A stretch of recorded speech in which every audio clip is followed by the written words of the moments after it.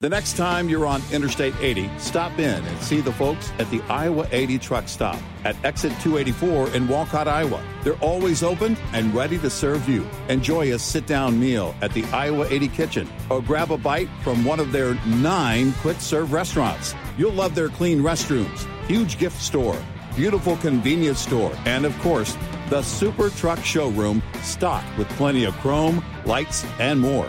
While you're there, don't forget to visit the Iowa 80 Trucking Museum next door. It's free. The entire team at the Iowa 80 is very excited to celebrate 60 years with you. They look forward to being your home away from home for another 60 years. Sending you a giant thank you from Iowa 80, the world's largest truck stop on I-80, exit 284 in Walcott, Iowa. Iowa 80.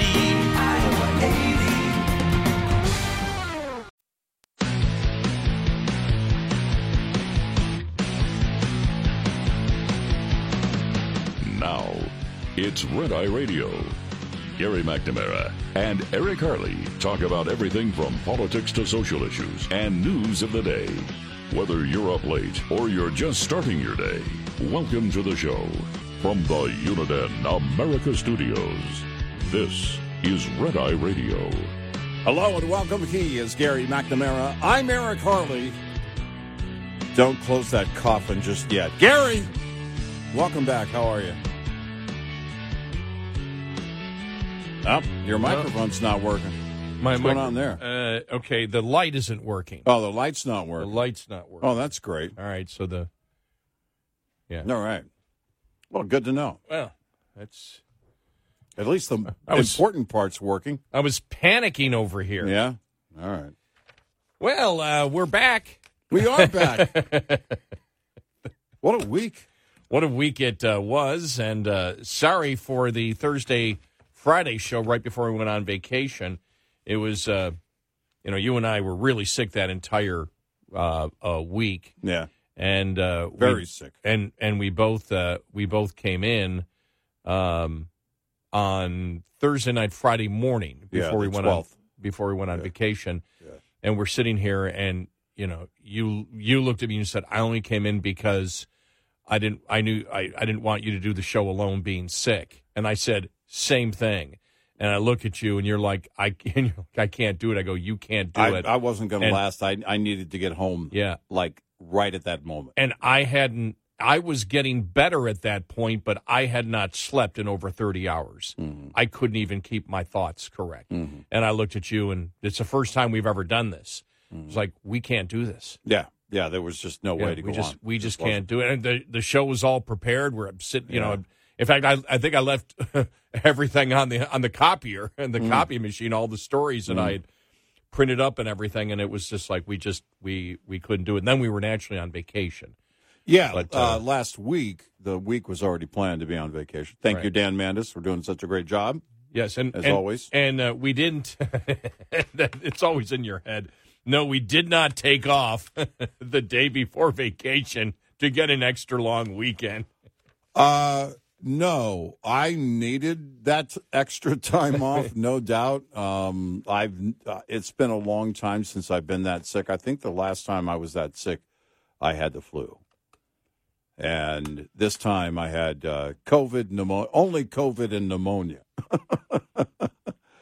And yes, I do have proof. My neighbor is a doctor, Tony Fauci, and he came over and said, yes, I can tell by your politics that you have COVID. And you have what we call the forever COVID. You're never going to get better again. And then he just walked away. Yeah, so my wife and I both had COVID, both had pneumonia. She did not have the week off, but ended up having to work from home. Obviously could not go into her office having tested positive, and we tested positive repeatedly. That morning, Thursday the 12th, I tested negative. But at some point, and they say it can be dormant for a while. A number of things can be dormant for a while. I had one of my granddaughters actually recently tested negative for strep throat. She was positive she had strep throat. Tested negative, and 2 days later tested positive for it. And so I was afraid that's what I had. I thought I had strep throat. It was the fever and everything was just horrible. Much more intense than it was the first time I had COVID in January of 20. Is that January 22? Yeah, because it took me, I made the joke, it took me 2 years to finally get it. Yeah. Yeah, like most things, it doesn't sink in for 2 years. And this time, and my wife and I both had it the same. I mean, it would be natural for us, Did they give you any of the actual medicine stuff that they've been using? Yeah, for COVID? I forget what it's. Yeah, I don't even know what they're using. I got mine really late. My wife had been sick a few weeks ago. Then she was better for, I don't know, a week and a half. And then all of a sudden, and she tested negative a few times during that period.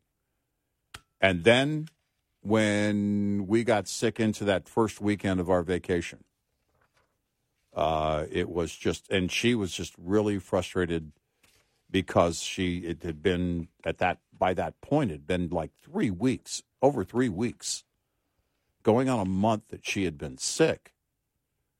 And so we have the same doctor, and she also has access through her employer, one of the teledoc services, which pretty much everybody has access to, but the employer is proactive in making sure the employees have it and use it. And so they, pneumonia for both of us, COVID for both of us. And it was, I haven't been physically weakened by an illness like that in a long time. It's been a very long time. I don't remember being weakened by the flu, but I just didn't, I didn't move when you have the flu. It's just, and they give you the, the Tamiflu. Mm-hmm. And I got that in time. And so I was actually back on my feet relatively fast with that. This is going to be a while, I can tell. I lost 14 pounds in the last week and a half. Oh, you're looking great. Thanks. I'm svelte. Finally. Finally. Well, before I went and visited my dad, I took a COVID test just to make sure. Yeah. And I was negative again. It's strange because I'm sure when I was reading, and I forgot whether it was National Review or Wall Street Journal that said they think that everybody was exposed to it. Oh, yeah. In the United States. No doubt. So there's no doubt. Everyone either had it, was exposed to it, didn't get it, but everybody got it, but I never tested positive, and I didn't test positive. And I wanted to make sure before I went to see Dad. It's the third question on that test that really gets you. So you might have failed the third question on the test. Oh, okay. Yeah. All right. It always gets me. Well, I still had two. I didn't even know. I started looking. I go, do I have any COVID, test? Do I have any left? And I did. I had a couple in my kitchen pantry. I had two. And then obviously the doctor's office, when we finally went person to person. But then I ordered some more, and I laughed because I remember the first time when they first started sending out the home test kits.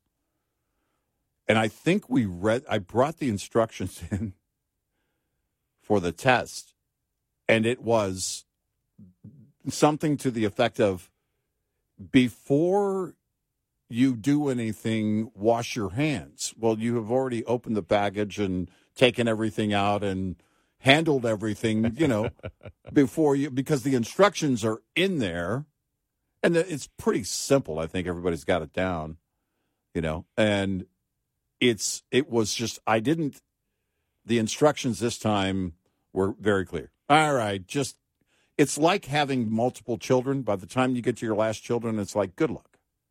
You can feed yourself. And it's now I think it's just one of these, I don't know, mundane kind of situations now to be in. Although I'm hoping I've got it out of the way for the season. Usually I get sick once a season, but I never get that sick because I would not have been in. If we weren't on vacation last week, I would have been out all week. There's no doubt. Well, when you texted me on Monday, I knew at that point. I was wondering, and you texted me on Saturday and said you're going to be in. You said I'm weak and everything else, but I'm going to make it in. But I wasn't expecting you to even make it in today. I mean, I was preparing that. It was because I knew you were bad. Saturday we got in the truck and we were going to go and hit a drive-through and get just something cold to drink just to get out of the house. And we turned around at the corner and came home. I mean, it's been that bad. Tremendously weak. And tonight, I mean, I just, went through the motions. 27 years of working this shift, getting dressed in the dark, and, it's like, okay, just don't. For me, it was like, okay, don't think about it. Just go back into your routine. And I'm much better with routine than I am, being outside of my routine. I agree with that. I tell you, when the routine goes when you work this shift, and that's what happened to me because I was getting better the week before vacation. It's like Monday, Tuesday, Wednesday, we were, we were both sick on the air and just trying to get through every show. Mm-hmm. And then it was Thursday where I started feeling better, but I couldn't sleep. Mm-hmm. I was feeling better, but I just could not. And I didn't sleep for 2 shifts and then realized I hadn't slept in 30 hours when I came in. And driving here and then driving home, I was okay, but it was like, wow. The mind I couldn't process thoughts. Yeah. And it was like, I just can't go on alone. And that's what I was thinking. I was thinking like you did. I can go on if Eric's there. Yeah. But if Eric isn't there, I just can't do 5 hours. Yeah. And so, but I actually had a good week. I mean, I went and saw my dad. My dad was doing great. Got the pacemaker, is doing just tremendous. And then my brother came back with me, and I hung out with my brother last week, which I don't get a chance to do. And we played golf. We did a bunch of different stuff. But I was actually, very, very, very, very busy. I will say this. Because my brother visited me, this is a vacation where I probably was able to get away from the news more than ever, even though I saw the headlines every day. For example, we were eating breakfast, drinking coffee, when I happened to grab my phone and see the headline that, seriously, I had to do everything not to spit out the coffee. And the headline was, Democrat Jamie Raskin said, look, we can come up with a compromise candidate. I think both sides would consider Liz Cheney as the new speaker. Yeah. And I was like, oh my. Yeah. And he said it on the Sunday morning news shows. Right. Apparently. Right. A week ago Sunday. Mm-hmm.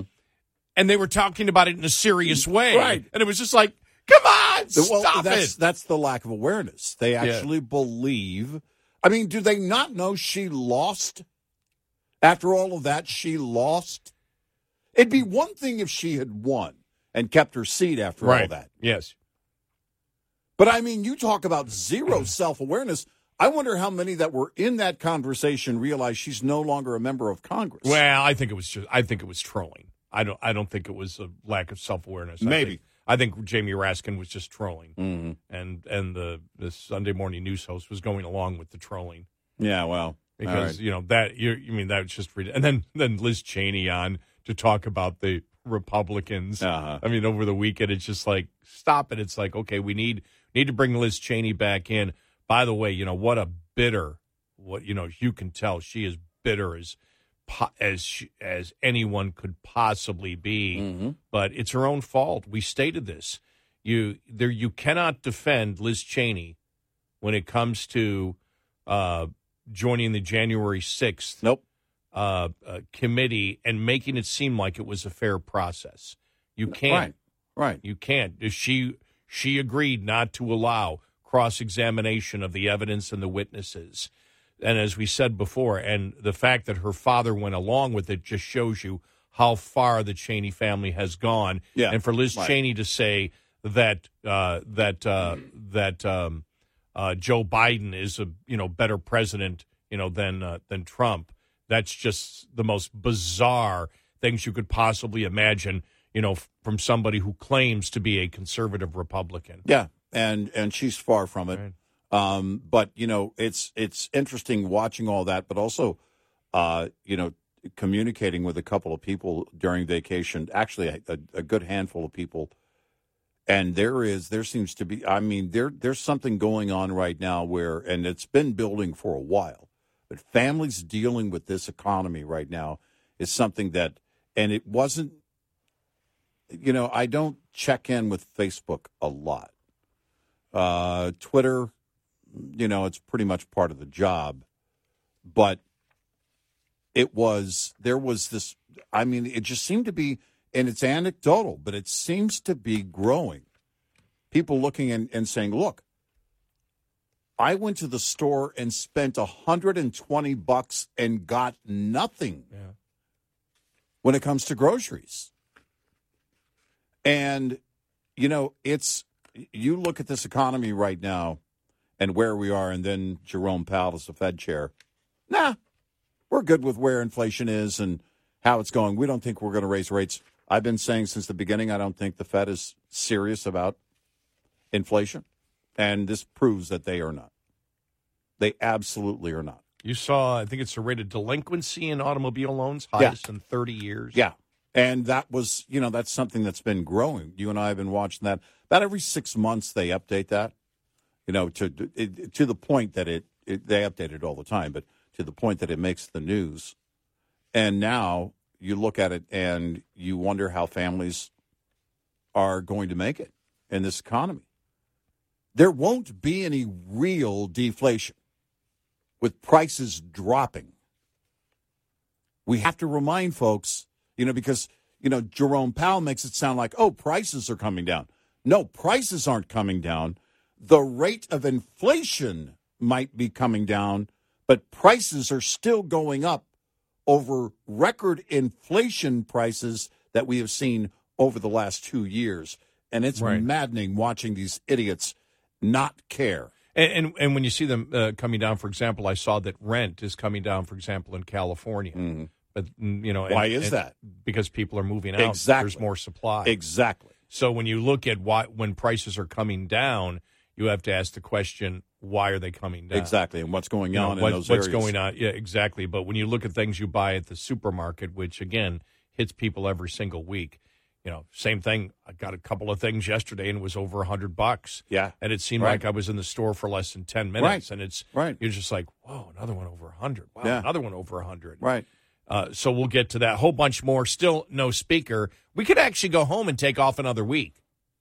And nothing would change in the house. Nothing might change in the house. And the same thing too. I would tell you this again from a distance, a little bit of a distance for a couple of days last week.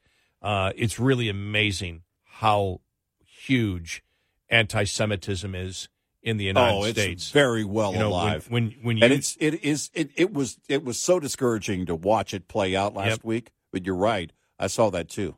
Yeah, that's something that I felt, not just in general, just reading the headlines and going around and looking even at the mainstream media going, whoa, man, it's in the Ivy League, unbelievable. It's disgusting. But they're the highly educated people. Oh, of course. Yes. Yeah, they must know better, right? 866-90-RED-I. This report is brought to you by Shell Rotella. With advanced synthetic technology, is designed to help keep your rig running with more mileage and less maintenance. As the seasons change, so does truck maintenance. Cold weather can affect everything from your batteries and air brake system to tire inflation and fuel lines. Here's a maintenance tip to help make sure your rig is ready when winter comes knocking. Have your batteries tested by a certified technician. Dead batteries are one of the most common causes of winter breakdowns. Testing them now will indicate whether or not they can keep up with electrical demands of your truck this winter. When you have your batteries tested, check the alternator for sufficient amperage and voltage output as well. Find a professional technician near you to have your batteries and alternator tested today, so you'll be ready when the seasons change. Lines open for your calls. 866-90-RED-I on Red Eye Radio.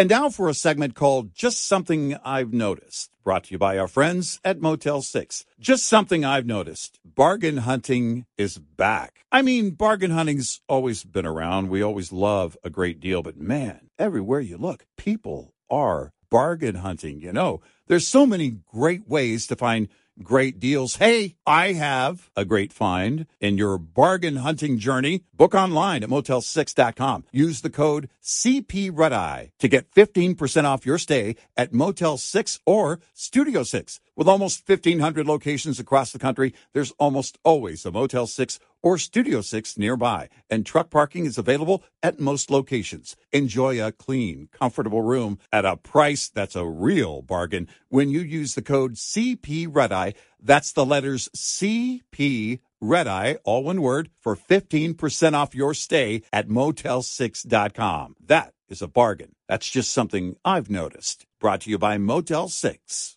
What's up, everyone? It's Reality Steve, your number one source for all things Bachelor Nation and reality TV. Every day, I'm giving you the behind-the-scenes juice and your info on all your Bachelor Nation stories, and also interviewing some of your favorite reality stars. My name has been synonymous with spoilers, but I'm so much more than that. Give me a listen. The Reality Steve Podcast, part of the Believe Network. Just search BLEAV on YouTube or wherever you listen.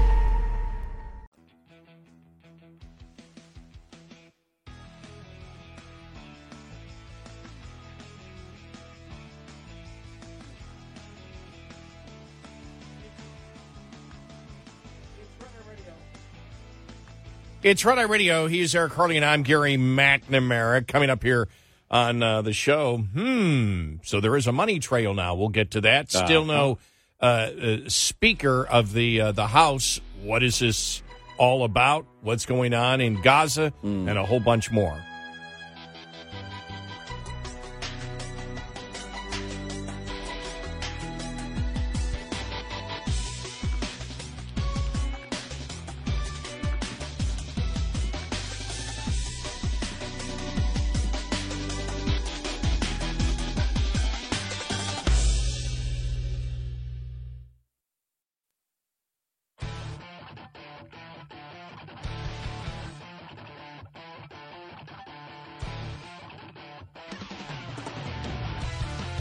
You're listening to Red Eye Radio from the Uniden America Studios.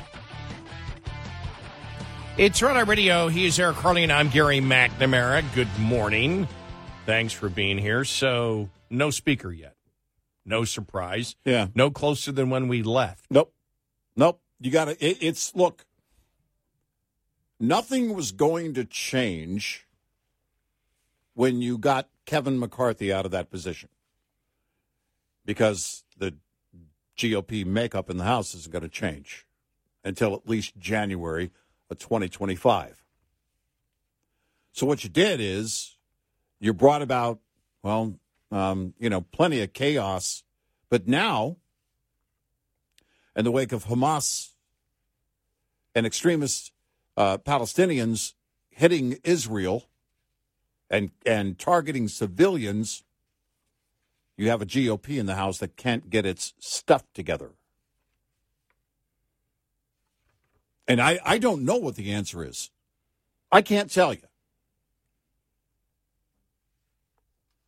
And, if you want to make a run for Speaker, if you want to change Speaker, I get it. All the concerns issued, I get it. But what does this remedy bring to the table? Zero. Well, there were two things, and again, this is my observation of just people that I know that were very much behind Jim Jordan, and then extremely disappointed on it. But a lot of people don't seem to know. Matt Gaetz, before we left on vacation, made it clear. Well, Jim Jordan's talking about a continuing resolution too. Well, that was one thing. That was one of the major reasons he wanted McCarthy out. Right. And it seemed when he talked to the press, oh, yeah, we're willing to consider a continuing resolution. But not only that, but you heard nothing from Gaetz.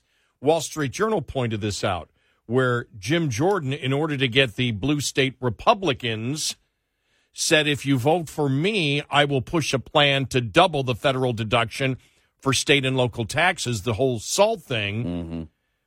We know that was viewed as a conservative success, capping it at $10,000 during Trump's 2016 tax reform.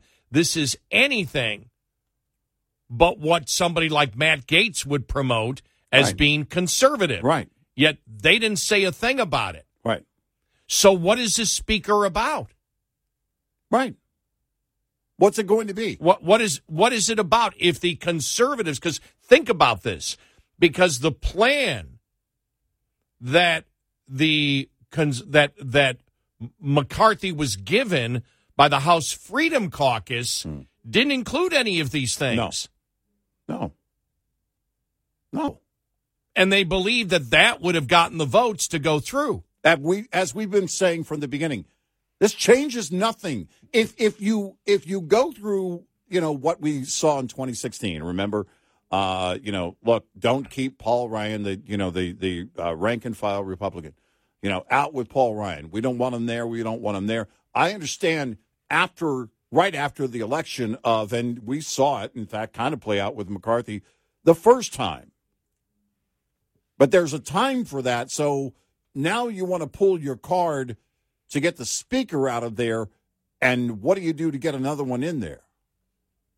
What is your remedy? And what does it change? We want the image of because this is what I got from the majority of people that I communicated with, just asking them, well, why do you want Jim Jordan? Because we need a fighter like Trump. We had a caller say the same thing about McCarthy has to go because he's not a fighter like Trump when it comes to budget things. And it was like, well, that's absurd.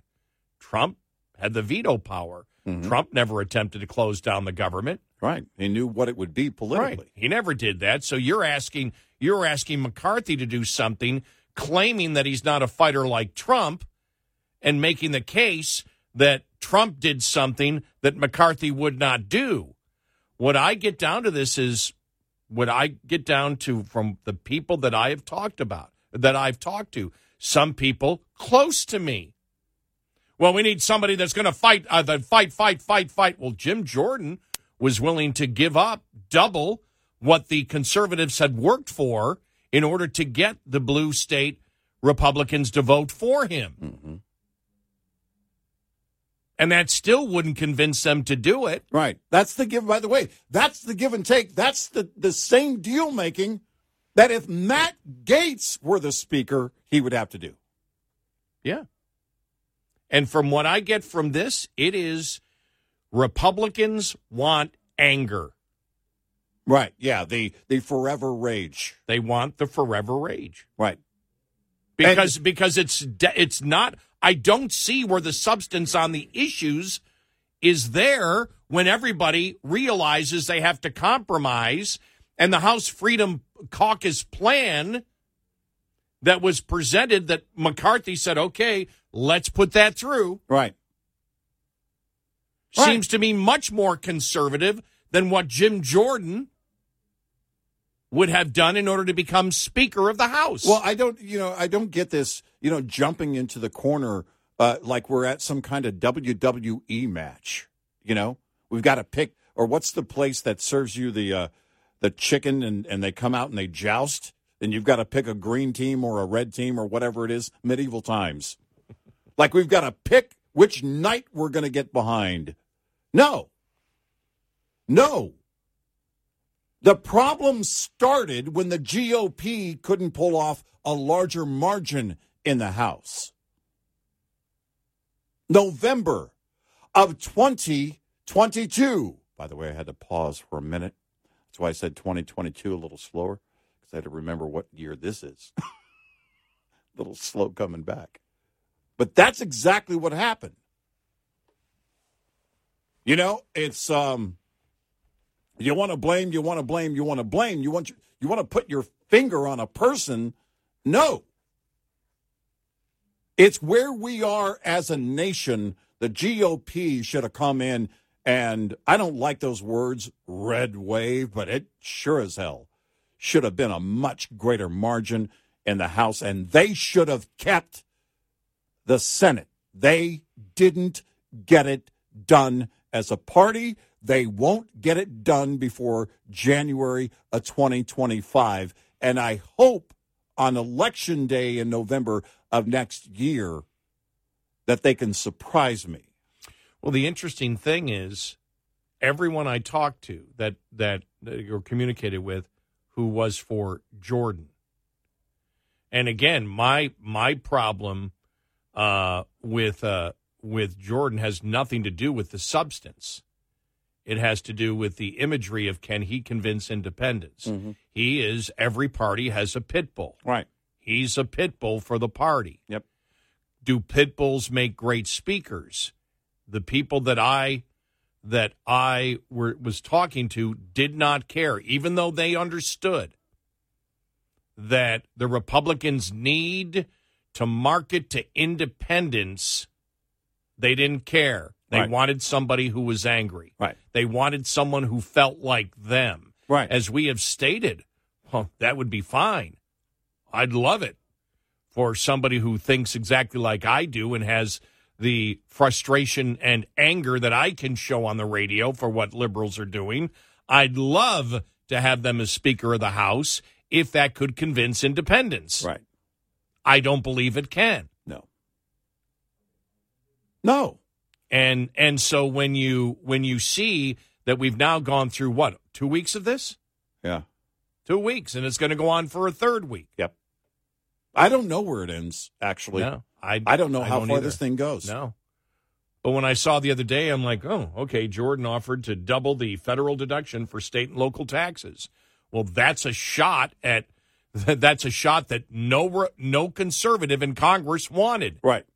As badly as there was that pushback when it happened, and you and I talked about it, that especially in those blue states, in those Republican districts in blue states, man, that was going to be a crusher. That was going to be a crusher for some of those House GOP members and running from that point on. Because we look at the blue state policies and it's like, yeah, but I need relief. I need that, however I can get that relief. And the SALT tax deduction was it. And we found that out when they passed it and put the cap at 10%. You're seeing it in some red states where local taxes or tax the taxes on property, are higher. And, you saw some of that pushback. We knew that was going to happen. But if Jim Jordan behind the scenes is making deals with blue state Republicans, look, I'll push to get this. Well, good luck. At some point, first of all, you got to deliver on that. You're going to have to make that a push. And I don't know what that looks like. But as you point out, it tells us what the overall makeup is and where everybody is. Going back to square one, nothing in the House changes with Kevin McCarthy being gone from Speaker. Nothing. The makeup of the House doesn't change. And the deal-making, the nature of the deal-making doesn't change. If there was a much greater margin by the GOP, then there would be a clear mandate, and the Freedom Caucus and other real conservatives, if they're still left, could get to work on a number of things and get things done. That would tell them that this is what the American people want. We saw it. You and I talked about it repeatedly. 2016 GOP and Trump campaign, we're going to do away with all the Obamacare things, everything. It's gone once we get elected. They get elected, and in early 2017, oh, yeah, well, our constituents don't want us to give away or do away with all of the good things, all the benefits of Obamacare, just how you pay for it. You know what it reminds me of? Last week I was thinking about this. It reminds me almost of the silver bullet solution. For example, term limits would do it. Yeah, right. Yeah. There's always that. And it's like, if McCarthy's gone, then we'll get the Republican Party to where it needs to be. And it's like, no, you won't. No, you won't. No, you won't. Because you're not going to change up. And we said this, we've been this back and forth. The term limits, that's a great example, by the way. Because that argument, we need term limits. Nancy's district is going to send the next Nancy. It's always going to be that way. Well, in fact, that same district sent the current governor of California. Remember, he started out as a city councilman there in San Francisco. Newsom did. The makeup, now, districts do change in makeup, but there's another thing. That's actually proof of, this whole argument on term limits. We've seen it here in our area where, that district used to be a solid red. Not so much anymore.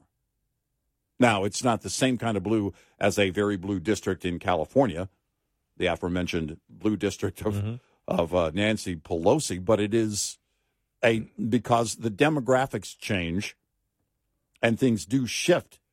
But by saying term limits, what you're saying is, they shouldn't be. You're not going to change anything because it gets, and this is the same with McCarthy. Whoever is going to be in that speakership, even Matt Gaetz himself, if he became speaker, would have to do the same wheeling and dealing. Why didn't he want to run? But we're 2 weeks into this, and I have no idea what it's about. I don't either, because it's not. It's not going to solve what issues. What issues it's about? I don't know. It tells me once and for all, this really was a personality conflict. Once you see Matt Gaetz kind of walking things back in recent days. Well, continuing resolution, and what were we doing when you had to get McCarthy out of that seat? Do you still believe the same, or did you just not like him as a guy? Yeah, sounds like a personality conflict. Did anybody ask Gaetz? Well, what about rolling back the Trump tax cuts and the deductions? Was that question asked? Deductions, right? Was that question asked? I don't know if it was. Yeah, I don't know. I didn't see it. I don't know. 866-90 Red Eye. Get in touch with Red Eye Radio, toll free at 866-90 Red Eye. Afford Anything talks about how to avoid common pitfalls, how to refine your mental models, and how to think about how to think. Paula, while certainly you can mess up on $1 million a year, it is far less likely than it is on $30,000 a year. Right. I would meet wonderful people that were struggling with a budget that was super tight. It was 100% you need to make more money. Make smarter choices and build a better life. Afford Anything, wherever you listen.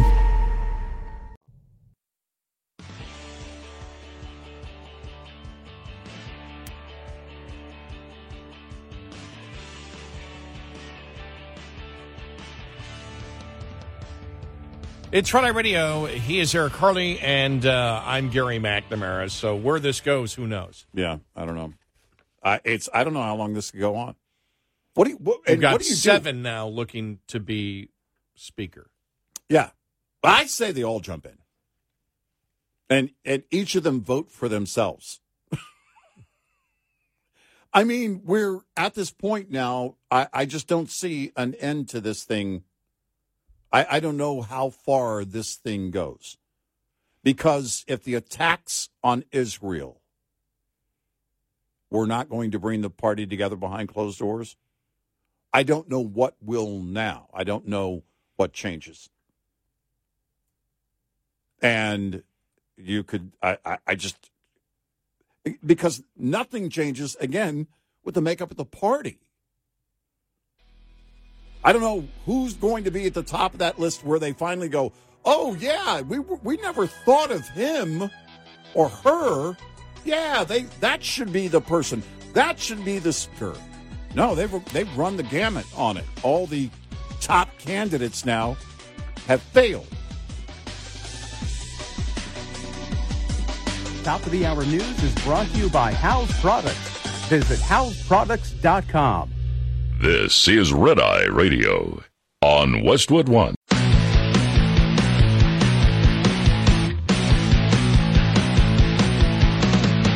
Now, it's Red Eye Radio. Gary McNamara and Eric Harley talk about everything from politics to social issues and news of the day. Whether you're up late or you're just starting your day, welcome to the show. From the Uniden America Studios, this is Red Eye Radio. All across the USA and around the planet, we are Red Eye Radio. He is Eric Harley, and I'm Gary McNamara. So, yeah, I mean, no speaker. When will we have a speaker? Who knows? But the one good thing is with, I did not get the feeling, except for people that are extremely involved in politics, that the speaker issue is a huge thing for the American public at this moment. I'm with you on that. I expected it to really be greater, with the exception of, Hakeem Jeffries and others, in the Democratic Party using it as, look, they can't get their stuff together. Yeah. We're always a group as a party, and we're like, yeah, we know that's the problem. But other than that, outside of Wonkville, people are being bogged down with inflation, with everything else that's going on right now. It's interesting. I saw a story, and I didn't get to read the whole thing. I just saw it tonight, a couple hours before the show, and it wasn't one of the critical stories, but it talked about there's a couple of things that I saw while we were out. Quiet quitting, and one of the reasons that the generation behind the current generation, I don't know which generation we're in, Z, X, millennials, whatever. But the ones behind the millennials basically are saying, we're quiet quitting because we see that the millennials worked really hard but didn't achieve anything. And I thought, okay. I don't know who you're watching, and I don't know what your measurement is, but you're quiet quitting because you don't want to work hard, and that's it. That's the bottom line, and there's nothing else going on there. Mm-hmm.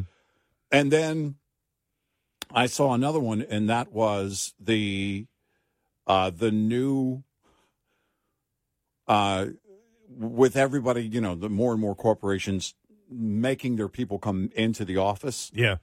People are making a showing basically in the break room in the morning, grabbing coffee, and then all of a sudden they ghost. They're gone. So I forget what they call it. I think it was Wall Street Journal. I'll pull it up here. Coffee ghosting? But it's the new trend. And I'm thinking to myself, well, hold on a second. Let's see what my coffee badging. Right? All right, here it is, Wall Street Journal.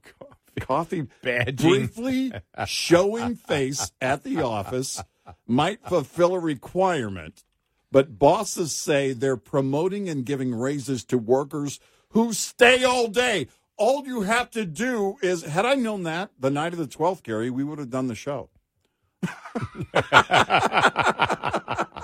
We wouldn't have gone home. No, but it's kind of why it caught my eye. It was a couple hours ago before the show, and again, they're promoting and giving raises to workers who stay all day. This is the Wall Street Journal. It's let's see here. A cup of coffee in the majors is the term for a short baseball career in the big leagues. I didn't know that. I don't follow baseball that closely. Now some white-collar workers are leaving the office almost as soon as they arrive and calling the practice coffee badging. The difference is the ball player wishes he could stay. The people ditching their desks would rather not show up in the first place. We've entered the gamemanship phase of the return-to-office battle between bosses and their subordinates. Instead of ignoring in-person mandates, as many people did when enforcement was lax, some are finding ways to follow the letter but not the spirit. They're going in on days when most coworkers don't, taking off early and creating afternoon dead zones, actually. I know of a good handful of, and the fact that it's anecdotal, and that I know of at least 3 different office spaces where that's happening. By the way, it does not include this one. That is actually going on. Dead zones in the afternoon. So taking off early and creating afternoon dead zones, or in the extreme, barely clocking in at all. Many companies' policies require employees to work a certain number of days in person without specifying the hours. People can make brief appearances long enough to be seen by executives and satisfy heightened monitoring, then bolt. It's the grown-up version of signing a professor's attendance sheet before ducking out of the lecture hall. Not that I ever did that, writes, who is this, Callum Borchers at Wall Street Journal. Coffee badging seems like a way to hack the RTO system, return to the office, system, but there are flaws, not the least of which is the term's fuzzy etymology. Urban Dictionary says the badge in the name is the building access card, so coffee badging. Well, the badge part of it in the name is the building access card that a worker uses to swipe into the office just long enough to sip a mug of Joe. Others say that's too literal and claim the badge is actually an imaginary award, an award for showing face, like a Boy Scout merit badge pinned in the boss's mind instead of on a sash. That's where we've gotten to, and here's what I don't know. My God. Yeah, no, seriously. You see, as we touched on briefly earlier, the number of delinquencies right now with auto loans. You see where rent might be coming down in some areas, but it's areas where people are fleeing. There's a reason that rent is coming down. And in other areas, rent continues to just go up and up and up. And inflation going up and up and up. But we're at this point of, and someone called it forever low unemployment. And that is, you need me here. Actually, you don't need me here. You just need me on the roster to do a few things for you. And you're happy to get me to even show up in the morning. I don't know to what extent. They don't have in the Wall Street Journal data that says, okay, this is what's going on. There is some data about how many employers are, bringing people back to the office. But we are at that point of a non-expanding, you've got an economy that's not expanding really, but you still don't have enough, and it won't expand until we have this influx of people. I don't know where that's going to come from. Legal immigration, everything else, that's way down the road, and we're not making babies as a society. So I don't know where that comes from. And people seem to know it. If you don't need me, I can go across the street tomorrow and get a job. Yeah, but I'd have the opposite that they have. Oh, all day. I still do. I'd be working my butt off because if labor is if you're short on labor and the labor that exists is lazy. Right. Yeah. Right. Because I'm sorry. If you're an adult and you spend any time trying to figure out how to get out of work, right, and just pretend that you're doing something, or you're doing something just because of the image of it, I'm out of that company. Well, that's it. I'm gone from a company. I would look for another job for people that actually want me to produce the whole thing of quiet quitting, or the whole thing of, it's sort of like when I was a radio station manager. I still get people, my old employees who 30 years later, come to me and say, "You were a great boss. You never held meetings." Right. So, well, yeah, I did. No, you never held a meeting with us. Said, when you came to my office. Yeah. That was our meeting. I didn't call it a meeting, but I knew it was going on. Right. Oh, yeah, you always knew what was going on. We always respected you, but you never wasted our time. Right. No, I'm not going to waste your time on it. I don't want to waste my time. Why would I waste your time when I can have a meeting one-on-one when you stop by my office every day because you feel comfortable stopping by my office. Right. And you because you know I respect the work that you do. Right. You want to come by and see me, and that's because I hired people that were self-motivated people to begin with. That's where it all starts. That's where it all starts. But I got more of that, which was completely unexpected, and a lot of it's come the last 5 years from people that worked, for me. By the way, through the range of political agenda, from left all the way to right, that worked for me. Politics didn't matter. They just said, we loved working for you. I had like 3 people say, if I could work for you again and make the same pay, I'd do it in a second. I'm like, well, I'm not doing that again. I like my job. But it also reminded me when I worked in machining, and you had rates and things like that, and the rates were completely off, but there was a mentality to do the minimum. And I said, why? Right. I remember saying, if you do the minimum, you're not expecting to stay here long, are you? Right. Because you're competing against the world. And if you're not putting in the maximum effort to produce the parts that you could produce, you're going to be out of a job. Mm-hmm. Well, the one company that was the worst at it, they no longer exist. Right. Yeah. They were out of business less than I don't know, 8-9 years later, they were done. Right. They were gone. Yeah. Closed up shop and left. Because eventually you have to compete against the world. Right. And I know that, but I don't want to waste, if I'm at work,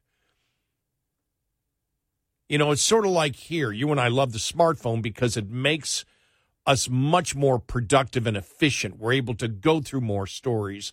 We're able to actually get more, and that's our goal. Mm-hmm. Because why waste time? Why waste time doing this if you're not going to go for it? Well, that's it. Why waste time doing anything, though? Anything. I was about to say, if you're gonna show up, if you're gonna do something, and I have a family member, and I remember talking to them when they were young and saying, it's what you and I have talked about, and talking to younger people. It's, look, don't act like today is what you're going to be doing for the rest of your life, whatever you're doing today. It may be, and it may not be anything that you planned. I didn't plan radio at all. Did I just hear someone say I know? But it was one of those things where that the moment I got hired at the age of 18, I instantly fell in love with it. But also what my father set out, just like your father, John, do the job. My dad set that example by doing the job, and you show up every day. But you show up every day because you're looking to learn something. You're looking to do something that you love for a living, and you're looking also to have that pride of that job that gets done. Because at some point you start empowering others if you're doing it right, and others can learn from your example in your life, and that's kind of the way it works out. I don't get this whole idea of wanting to show up just long enough to drink some coffee, be seen, and be gone. To me, that's the equivalent of stealing. Now, I will say this, that when I went into radio to begin with, I thought it was going to be just all fun and games and just easy to do. Mm-hmm. That was the shock, that even in music radio, it wasn't. Yeah. There's one thing to say, oh, that's fun, I could do that tomorrow. Mm-hmm. Well, what about 5 years from now and have the same energy and the same creativity? Mm-hmm. That actually is the hard part. Mm-hmm. The hard part is not doing it once or even twice. It's the 30,000 hours. It's the old David Lee Roth, exactly, the 30,000 hour thing. Yeah. That's when you'll get comfortable doing it. Until you get to that point, right. It's a heck of a lot of work. Right. I didn't expect that. I just thought it would be an easier, business and would be fun to do. I wanted to do it. That's why I stuck with it. But as I talked about, talk radio scared the daylights out of me, and I was forced to do talk radio because when you sit there and you look at the clock and it's 6 minutes after the hour and you have to talk till 20 after. And so you've got 14 minutes to talk, and then you get on the air and you talk for 5, 6, 7 minutes, and it seems like you've been monologuing for an hour, Mm-hmm. and then you run out of things to say in that 7 minutes. Mm-hmm. Everything that you had is gone.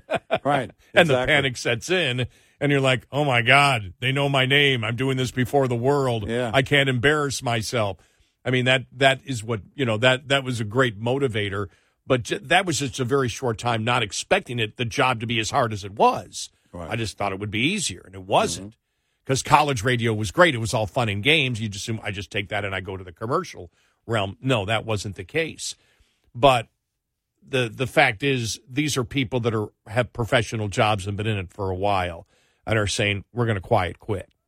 I don't get that because so many of them, you get the college degree, you get certified for this or that, you get all that experience behind you. What is that value to you? How is that not a great value of everything you've accomplished so far to get where you are? To get further. To get further to make more money. Right. Because I tell everybody, I go, the problems are the same. Yeah. No matter where you go and how high you go, the problem is the same because you're dealing with human beings. Exactly. But it's a little easier because you're making more money. Exactly. But the challenges are always the same. Every day. 866-90-RED-I. Brought to you by FPPF, Fuel Power Max. Uncompensated detention at docks frustrates drivers of all stripes. If you're an owner-operator, you have at least some control over the matter. Make the subject a standard part of your rate and/or contract negotiations on the front end. You can use your own numbers to calculate an hourly rate to compensate for lost income opportunity, as well as fixed costs, which don't stop when the truck stops. Those two elements of a fair detention rate were deemed appropriate by most of Overdrive's audience almost a decade ago.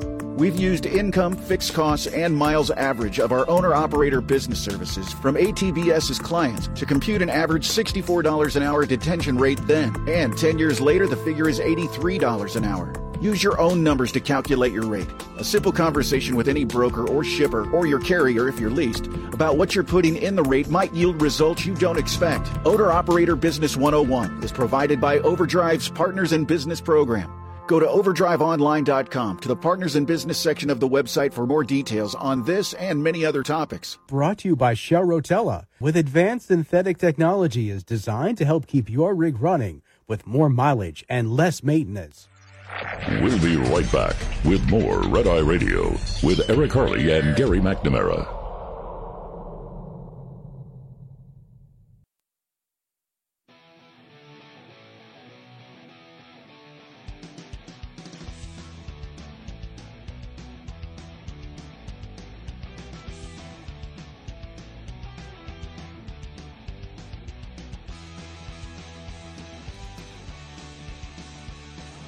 It's Red Eye Radio. He is Eric Harley, and I'm Gary McNamara. Just reading this headline here.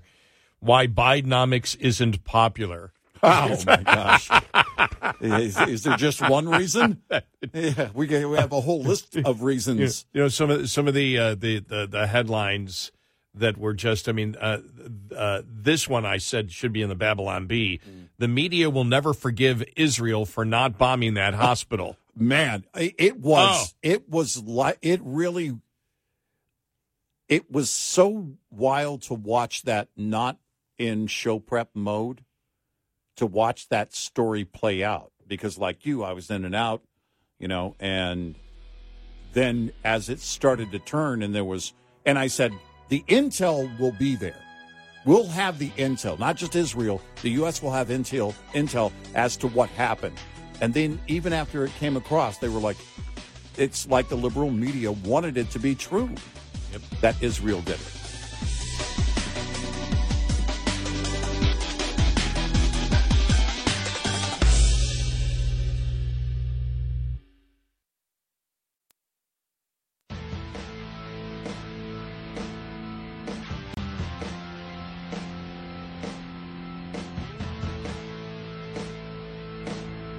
Gary McNamara and Eric Harley taking your calls. 1-866-90-RED-EYE. And he is Eric Harley, and I'm Gary McNamara. As soon as I saw last week that story on the hospital, I said, Israel didn't do that. All right. Yeah. I knew it. Yeah. Israel didn't do that. In fact, I suspected, we now found out it was a malfunction rocket. Yeah, a misfired rocket. A misfired rocket. And what had happened, Wall Street Journal did a really good piece on this. They put it out yesterday, Sunday. And you should really watch it. You can go to YouTube and watch it. There is not a paywall on their video pieces that they put out, and they put out a lot of interesting stuff. This was open source stuff from there were 4 different vantage points, camera positions, and you could see, and they said that their experts did the analysis of this, but you could see where there were some short-range missiles being fired in great numbers. I mean, it looked like maybe 7, 8 or more. And then one long-range missile was fired.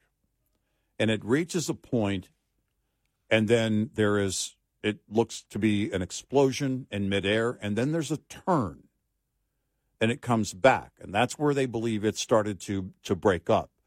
It still has most of its fuel. So it's obviously going to be dangerous in anything that it hits. And it just turns out that those fragment and the main part of it hit at that hospital location. A couple of fragments hit nearby cars.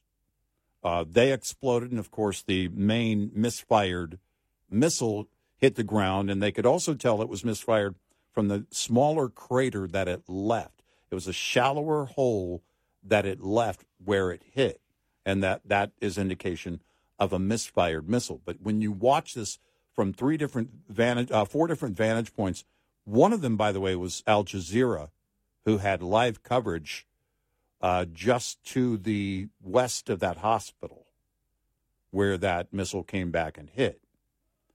And I knew once, because I said to myself, well, someone in the family had asked me, what do you think? I said, well, I'm not following it as closely because we're not working. I've been very, very sick. And I said, but intel, U.S. intel will know.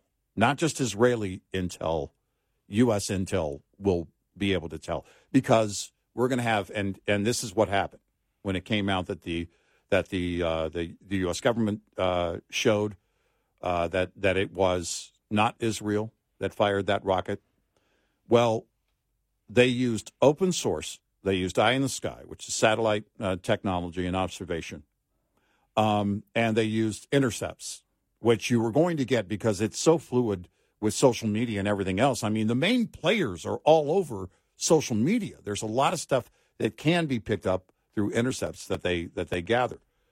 But when you look at the video, the way the Wall Street Journal put it together, look, it's very clear. And they point out at the Wall Street Journal that it's estimated that in 2022, when there was a flare-up between Gaza and Israel, that the rockets, that roughly 20% of the rockets being fired from Gaza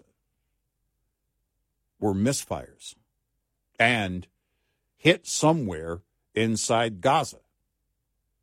And when you look at that, that's, again, indication you and I always wait. And even when I was talking to family members about, hey, what do you think? I don't know yet, but Intel will tell something. They will tell the story. So when U.S. Intel came back, it was like, okay, because it serves the U.S. for our strongest ally, it serves the U.S. in a big way, and that you get that information out there right away, because the world was ready to pounce on Israel at that point. As Bill Maher was talking about to New York Times, Brett Stevens, about the headline that the New York Times had, which became a story in itself last week. So here is this clip from Bill Maher last Friday. Now, I don't want to get you in trouble with the people who write your paycheck, but the New York Times is the story somewhat this week, because they put out a headline, Israeli strike, the horrible happening at the hospital in Gaza was blown up. I'm not quite sure why this is quite the scandal they think it is, but I agree it's a terrible headline. Israeli strike kills hundreds in hospital, Palestinians say. That was the headline. I feel like putting Palestinians say at the end of it saves their bacon a little bit. It's kind of, I mean, you could interpret that like Palestinians say. But I agree, it's terrible to just put the first part, Israeli strike kills hundreds, when we know now it did not. So without trying to get myself in trouble with my employer, I have been covering this story for 25 years. I was editor-in-chief of the Jerusalem Post. The media has a real problem there because when they cover Palestinian issues, they are covering an authoritarian society where people live in fear of telling the truth. So everything that comes out of it has to be checked, double-checked, and triple-checked. When you're talking about Palestinians in this case, you're actually talking about Hamas. Every time health authorities are mentioned in Gaza, it's not like the FDA showed up or something, or the Red Cross. It's Hamas. And this goes to the basic difference between what we have on the Israeli side and the Palestinian side. On the Israeli side, for all of its problems, it is an open, democratic society. Journalists do not live in fear that the government is going to hurt them for what they report.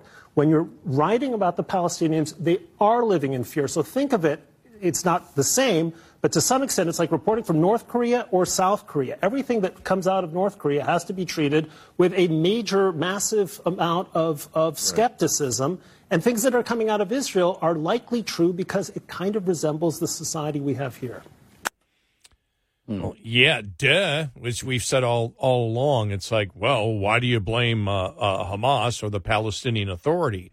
Well, because they've made it clear what their mission is, to eradicate Israel and kill all Jews. Mm-hmm. Mm-hmm.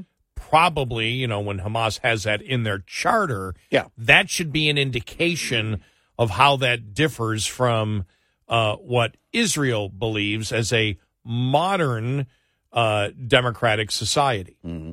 Yeah, I mean, that is, we definitely get the conundrum that the media there might have, but the fact of the matter is that you have to be able to read the room for what it has always been. Hamas did not have any problem, in fact, celebrated attacking civilians, targeting civilians. But did you notice how Brett Stevens had to say it without getting in trouble with my employer? With my employer. Yeah. I don't think I've ever said that while being a talk radio host. Nope. Ever. Nope. Ever. Nope. No. Ever. Nope. No. Yeah. What you're saying is they're wrong for putting that headline in there. The way that they put the headline in. Exactly. Now, if it was Hamas says Israel fired a rocket that killed. Hamas claims, Hamas claims Israel fired a rocket that hit a hospital. Hundreds are dead. Mm-hmm. Israel says it's not true. Right. At that point, that would be an accurate headline. That's an accurate headline. Right. And even when Israel, before the U.S. came out, and Israel said no, it did not come from us. It was like, okay, that's why I responded, because a family member had texted me, and I said, U.S. Intel will know. And we'll probably learn something very quickly, because it will be in their best interest to get whatever they have out to the world, because the world was ready to come down on Israel. And we saw that being led by the liberal media and also to this New York Times writer. This wasn't coming out of, that region. This is coming out of New York, as in the Times. So when you look at that for what it is, this is part of the shaping of the narrative that has been going on forever, and they know it. They know it.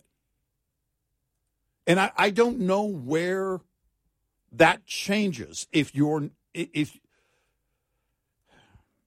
talked earlier about, you touched on the anti-Semitism that is very much alive in America, and it's sickening to watch. And I'm sure it exists in a number of newsrooms and even the newsrooms in New York City to some extent.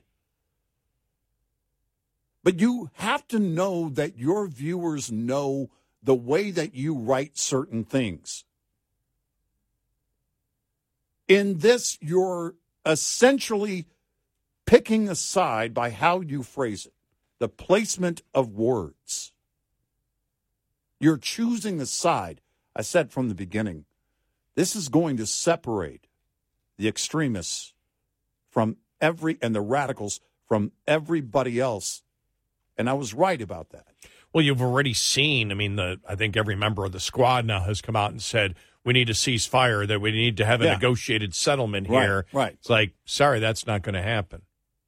No. You can't do what Hamas did and expect there's going to be a negotiation 2 weeks later. Can you imagine in October of 2001, Bush said we're going into Afghanistan, and then the world said, no. Imagine that. Well, you see what's going on right now.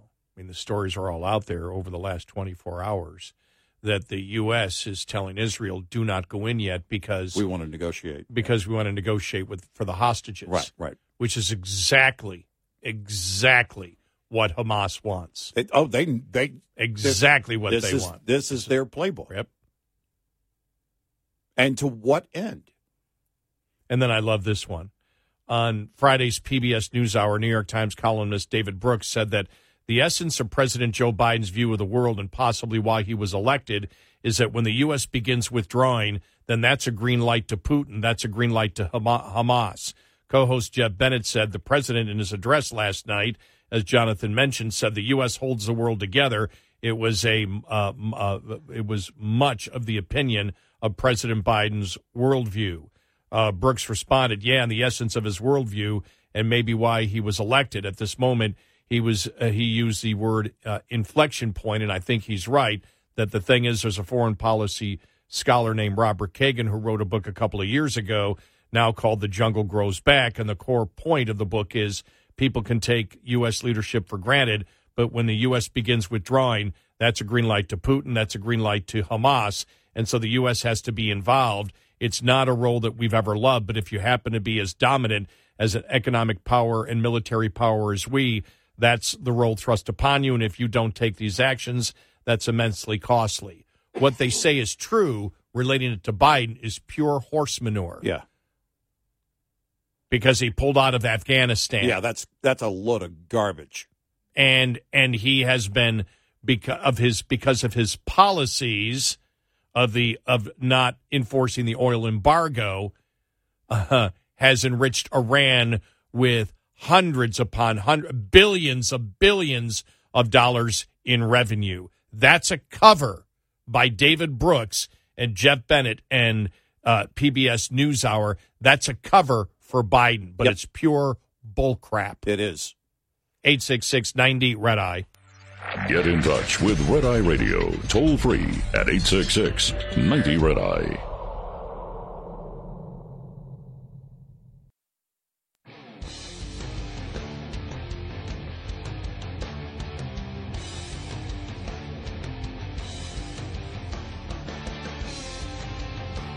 It's Red Eye Radio. He's Eric Carly, and I'm Gary McNamara. Well, we were gone on vacation. Where's the money? Where's the money? The Democrats screaming, where's the money?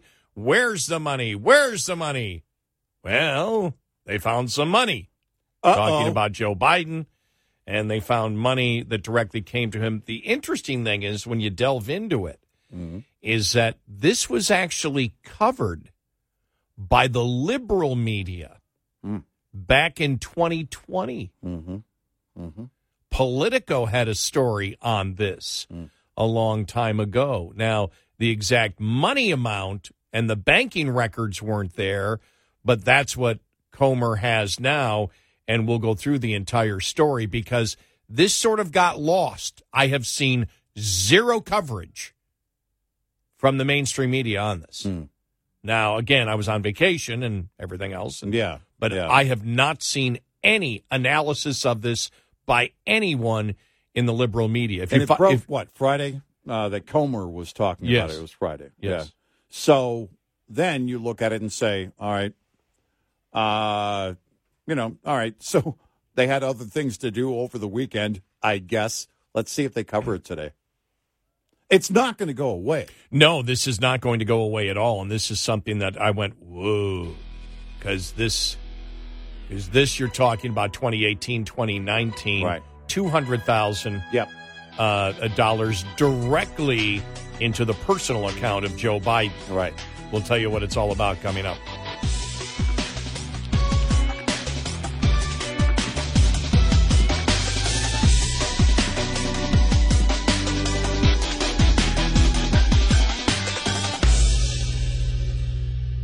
This is Red Eye Radio on Westwood One.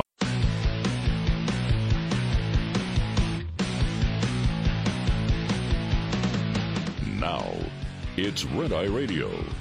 Gary McNamara and Eric Harley talk about everything from politics to social issues and news of the day. Whether you're up late or you're just starting your day, welcome to the show. From the Uniden America Studios, this is Red Eye Radio. All across the USA and around the planet, we go. We are Red Eye Radio. He is Eric Harley, and I'm Gary McNamara. All right, so this is going to get interesting.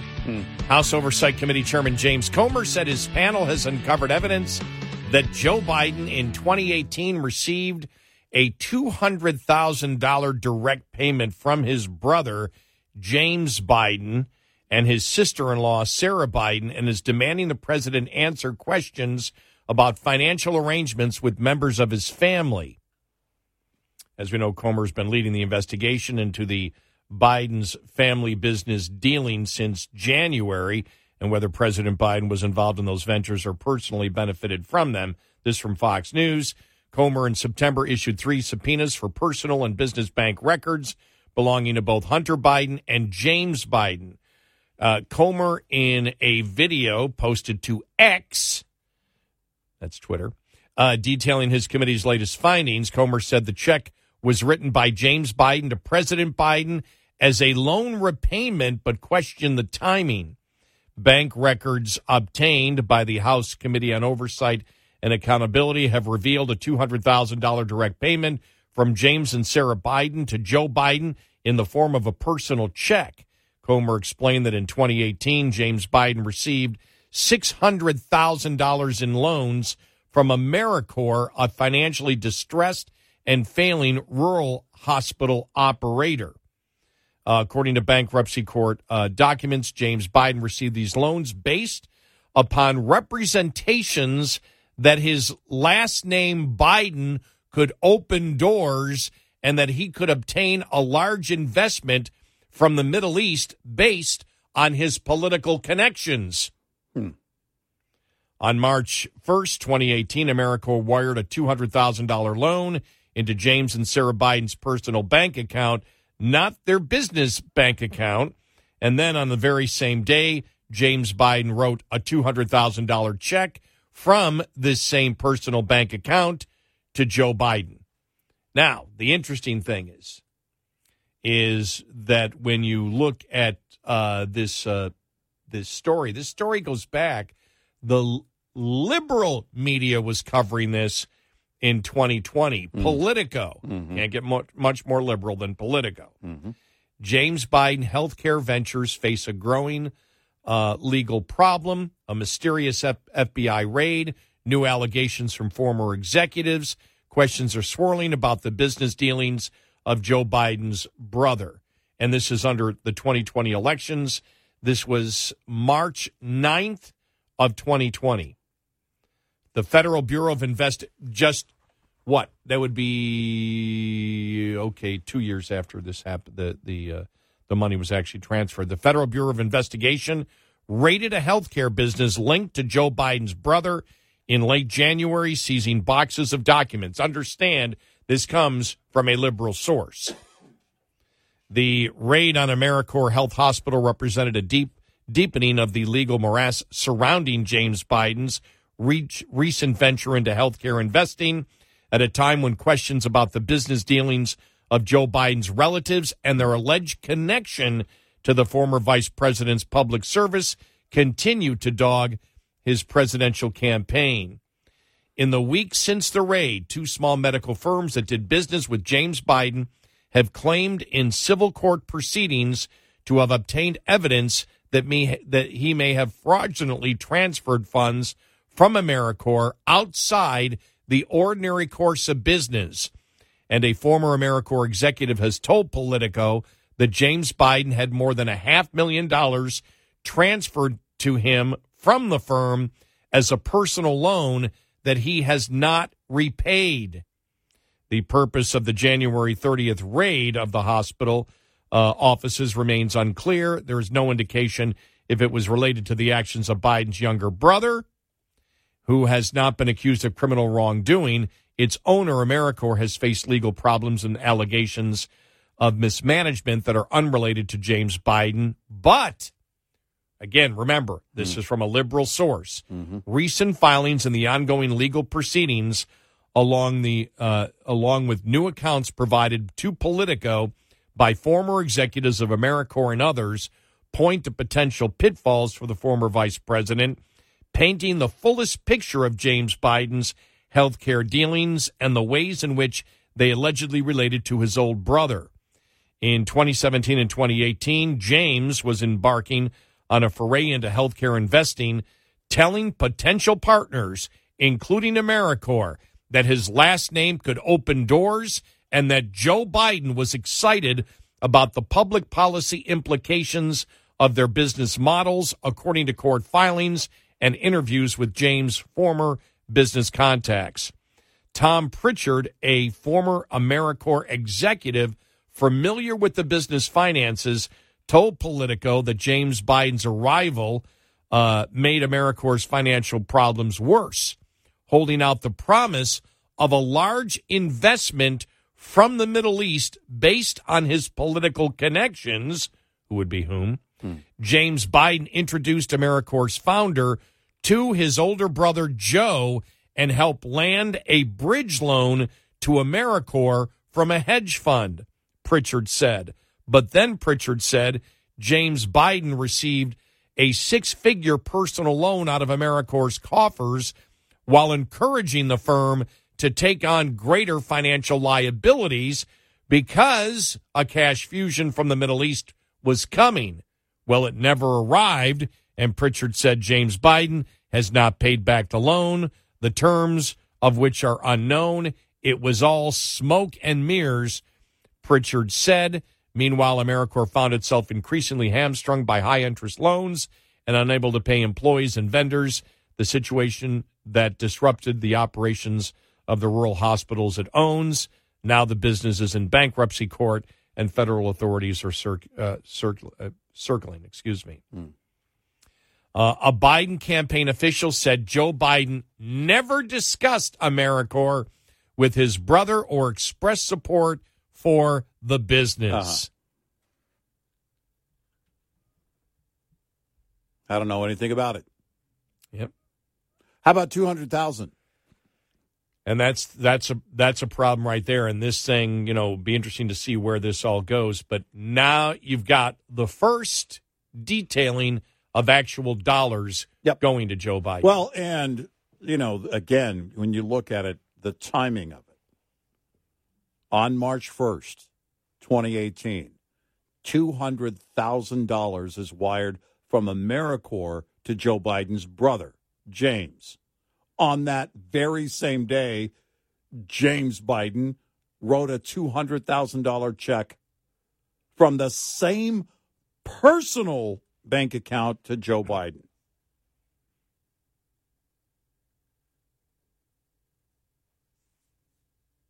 You want answers to all of the questions. Well, they can't say now where's the money, so they'll say he wasn't vice president. He wasn't vice president, right, or president at that time. Right. Mm-hmm. That will be the next. But he was going to run for president. Remember the whole impeachment thing with Trump? If you assume he wasn't going to run in 2020 back in 2018, well, of course, now we can say you would have assumed wrong, but that wouldn't have been a fair assumption even back then. It was shaping up to be that he was going to be the nominee. And again, How do you not follow through with the investigation here? At the very least. Yeah. Answer all of the questions. Open all of the books. This is what impeachment inquiry is all about, because it should be, in a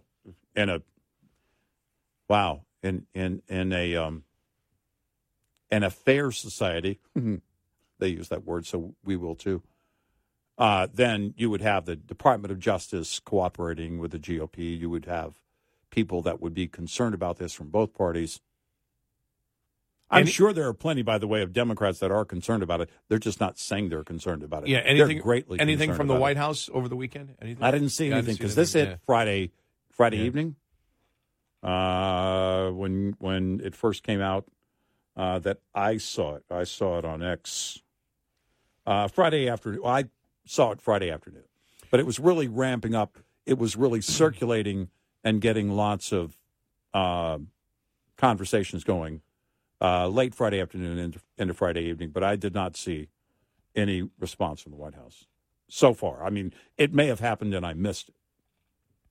Now, nobody is denying the $200,000 being transferred. Yeah. And as we have said all along, the biggest problem that Biden's always had on this is the American public understand how it works. Right. They understand how money is moved Yep. and laundered Yep. or whatever. You look at this, though, and you say, why would he make it directly, from his, personal account? On the day that it arrived was wired to his account. He writes a check for the same amount. Let me ask you this. Is it just sloppiness? We've got away with it for so long. Well, he's not vice president or president now, so we don't need to use where we funneled the money before. Nobody's going to see it. Nobody's going to, because it really doesn't matter. Right. I want to see, was anything written in the memo of the check? Because James Biden... Loan repayment. Loan repayment. All right. I'm looking at the check right now. By the way, that's what I thought they would claim. Yeah. He borrowed money from his brother. He got money from this corporation. As soon as he got that money, he repaid his brother. That's where they'll go with this. And now, with that knowing that was written in the memo line of the check, that's where they're going. Saw the other one I think it was Daily Mail UK. Mm-hmm. Wait a minute. How did the president pay $2.9 million in cash for his Rhode Island home? Mm. Well, the thing is, too, when you look at the $200,000 loan repayment, that's how you don't pay taxes on it. Right. But you've got to show the loan. Well, you've got to show where Joe Biden loaned that money to his brother. Right. Show me where that happened. Either over a period of time where it amounted to a total of $200,000 or one check written by Joe. Show me that. But the interesting thing is, it was Politico in March. Think about this. In March of 20 that was stating from all their sources that this was about influence peddling with Joe Biden. Right. And now we know the check actually happened. Mm-hmm. It isn't going to be good. Nope. 866-90-RED-EYE. Lines open for your calls. 866-90-RED-EYE on Red Eye Radio.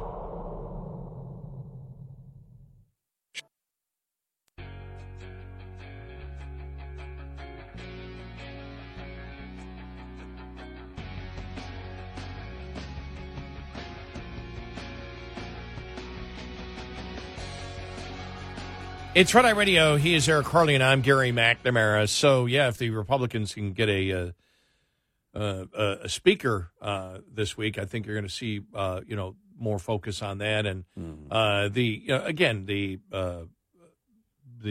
Israeli Hamas war has gotten, that's really dominated the news. And by the way, I will tell you this because I watched, being at Dad's for a few days or whatever, I watched more mainstream media than I normally do, and they were just all over. Yeah. Just all over the Israel war constantly. Right.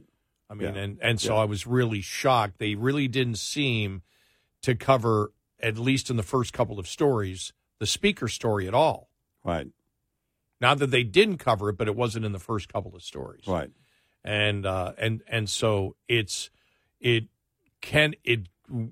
don't get this thing done, it could become a major problem down the road, especially if the government is shut down. Yeah. Because the Republicans still don't have a speaker 3 weeks from now, and nobody can negotiate. Yeah. No, they're going to have to get it together as a party and hold it together for 24. You're going to have to get a larger margin in the House, and you need to get the Senate back, and you need to get the White House back. And those are your goals. You said it last November. I think you said it before Election Day, but you said, look, however this turns out, it has to be the push for 24. It has to be the push for 24. Yeah, because you're not going to be able, you don't have the numbers to accomplish anything great. Right. Even if they had won the Senate by 1 or 2 seats, which, didn't happen, you're still not going, you're not going to have that kind of, without the White House, you're not going to get anything done. And so we said the time is to promote what you believe in and show unity and win more in 24. Yeah. I find that, it's interesting, as I've said, I found that most people I talked to that were, behind Matt Gaetz originally and behind, Jim Jordan becoming the speaker, they understand that you need independence. They think that rage can get you there from the speaker. It's not going to get you there. It isn't. Rage and anger, because they view the people that I talked to and communicated with believe that the anger that Trump shows is what the Republican Party needs. Look, instead of being right on the issues and being able to convince independents. I don't need, I understand when Jim Jordan is angry at a witness. I understand why he's angry. Yeah. And at that moment, you should be angry. And every political party has their pit bulls. He's a pit bull. Yep. That's what he is. And I don't say that. That's not said as an insult. It's said as the reality of what you have to do, what members of Congress have to do. I didn't view him, again, he could become speaker and he could calm down and he could be great. But knowing what his image is to the American public, he's a tougher sell to convince independents to vote for Republicans, I believe. I could be wrong. Mm-hmm. But the fact is, when you see on the issues, and you see, as the Wall Street Journal said, well, he wanted to double the SALT deductions as a gift. Well, that wasn't in what McCarthy had approved from the House conservatives. Right. It was Gaetz himself. Well, it was interesting that Jordan came up with the idea of a continuing resolution, so I'm willing to listen to him on that, even though I don't accept a continuing resolution. I'm willing to hear what he has to say. Right. Well, you weren't with McCarthy. Yeah, which tells me, again, it was a personality conflict you had with Kevin McCarthy. And, I get it within the halls. But get your stuff together as a party, hold it together, and convince more of the American people to come to your side. And when you get that larger margin, use it. Get the agenda done. Because nothing is going to change. Nothing, regardless of who becomes speaker. Nothing is going to change. You're not changing the makeup of the House. It seemed that some people almost wanted that to be the case. That along the way, they felt, well, if this person is speaker, that the makeup of the House changes and these things will happen. It's not the way it works. It isn't. And it's not going to be. Likely ever in our lifetime. The way it works is you win elections as a party with a clear mandate from the American people, and then you go to work. Well, as I said all along, when we got the call from the one listener who says, well, you guys don't get what the fight's about. Yeah. Yeah, that's it. Right. Yeah, that's right. We don't get what the fight's about. Yeah. Thank you. Please educate us on the fight. Right. Yeah. We know what the fight is, but exactly. And we know, though, you've got to win independence. Yep.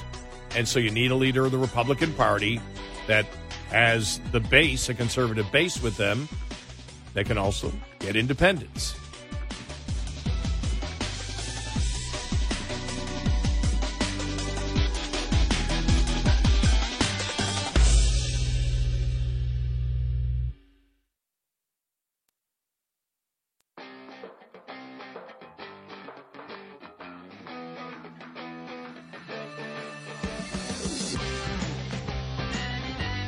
You're listening to Red Eye Radio from the Uniden America Studios. And he is Eric Harley, and I'm Gary McNamara. Good morning. Thank you for being here. Yeah, so when we were on vacation, you could see it yesterday, whether it was the squad or more of the call out there for a negotiated settlement. And for aid to go into to Gaza. And the CNN story here, U.S. seeks delay of Israeli ground operation to allow more time for hostage talks. I mean, we really do live in a bizarre world. Yeah. I mean, we live in a totally, and right now in the United States, when you think about this administration, number one, what they did in Afghanistan by pulling out and lying to the American public about it, by supporting Iran and their terrorist activities to fund Hamas and Hezbollah since Biden has been president, to the tune of billions upon billions of dollars by not enforcing federal law, which it is a federal law, to freeze any oil profits that Iran has. And Trump did it. Biden would not do it. Right. And just everything that you see, the $6 billion also for the hostages. I haven't seen since we went on vacation. I didn't see Andrew McCarthy update what he said. He goes, well, they didn't do anything because remember they said, well, we have a deal now or a quiet deal with Qatar, and then they wrote in the press release what it is, and we had brought this up on Thursday night show 2 weeks ago, right. When McCarthy said, well, there's no difference. This is the same before. They're simply taking the words that they have said before and using it again, but nothing has changed. Nothing has changed. There is no new negotiation. And there's no indication from there. And I got to see if he updated it. I didn't see it last week at all on it. And so at the same time, he's talking about the fact that we need billions of dollars for Ukraine and Israel to defend Israel from what the Biden administration's policy continues to support the enemy through Iran's oil profits, which are right now going to Hamas to help fund against the United States. So in essence, we're funding both sides of a war. Yep. Where am I wrong? Well, am I wrong? I want to know where I'm wrong. No, that's the insanity. In this analogy here. Where am I wrong? That's the insanity. Because the embargo was a Trump deal, Jack. A secure border, that was a Trump deal, Jack. It's really coming down to this. Joe Biden wants to do the opposite of anything that Donald Trump did, including not enforcing the embargo and allowing Iran still today to profit billions and billions and billions of dollars. And we know there's no one that denies it except Iran, that they use that money to fund terrorism around the world, including and especially right now, Hamas. But the embargo was a Trump deal, Jack. I'm not doing Trump's deal, Jack. The wall. That small portion of the wall in Texas. We're still scratching our heads about this. Honestly, nothing makes sense at all we threw out common sense years ago. I mean, you can't even say, well, common sense would dictate that this is going to be the case, that's going to be the case. But you look at the response right now, still today, to the attack on Israel. And Biden just seems absolutely exactly what he is. Lost, clueless, and incapable of leading. Yeah, I don't care what he says. Nope, I don't either. I care what he does, because what he says is meaningless. And we'll know when there is action from the U.S. in support of Israel. We'll know it. You'll see evidence of that. And this is one of the reasons that we want a together Republican Party, so in unison they can talk about the fact that, wait a minute, you're asking us, you're asking the taxpayer to fund, to give money to Israel to fight, yet at the same time you're not enforcing federal law for the embargo of oil from Iran, which, in fact, you did the opposite, which is funding Iran billions of dollars, which they're giving to Hamas to fund the war against Israel and the United States. So the administration is involved in both ends of funding both sides. Right. And again, I ask the question, where am I wrong there? And if I'm mistaken in any way, somebody please tell me where I'm mistaken there, because I'd like to know. That's the absolute truth. And I thought for sure, you and I talked about it, when the attack on Israel happened. Okay, GOP, go to work behind closed doors, get this thing done, and move on so that you can do what you need to be doing right now, all that you can do in the House as a party in order to support Israel, to make sure that we support our allies, but we also protect American people.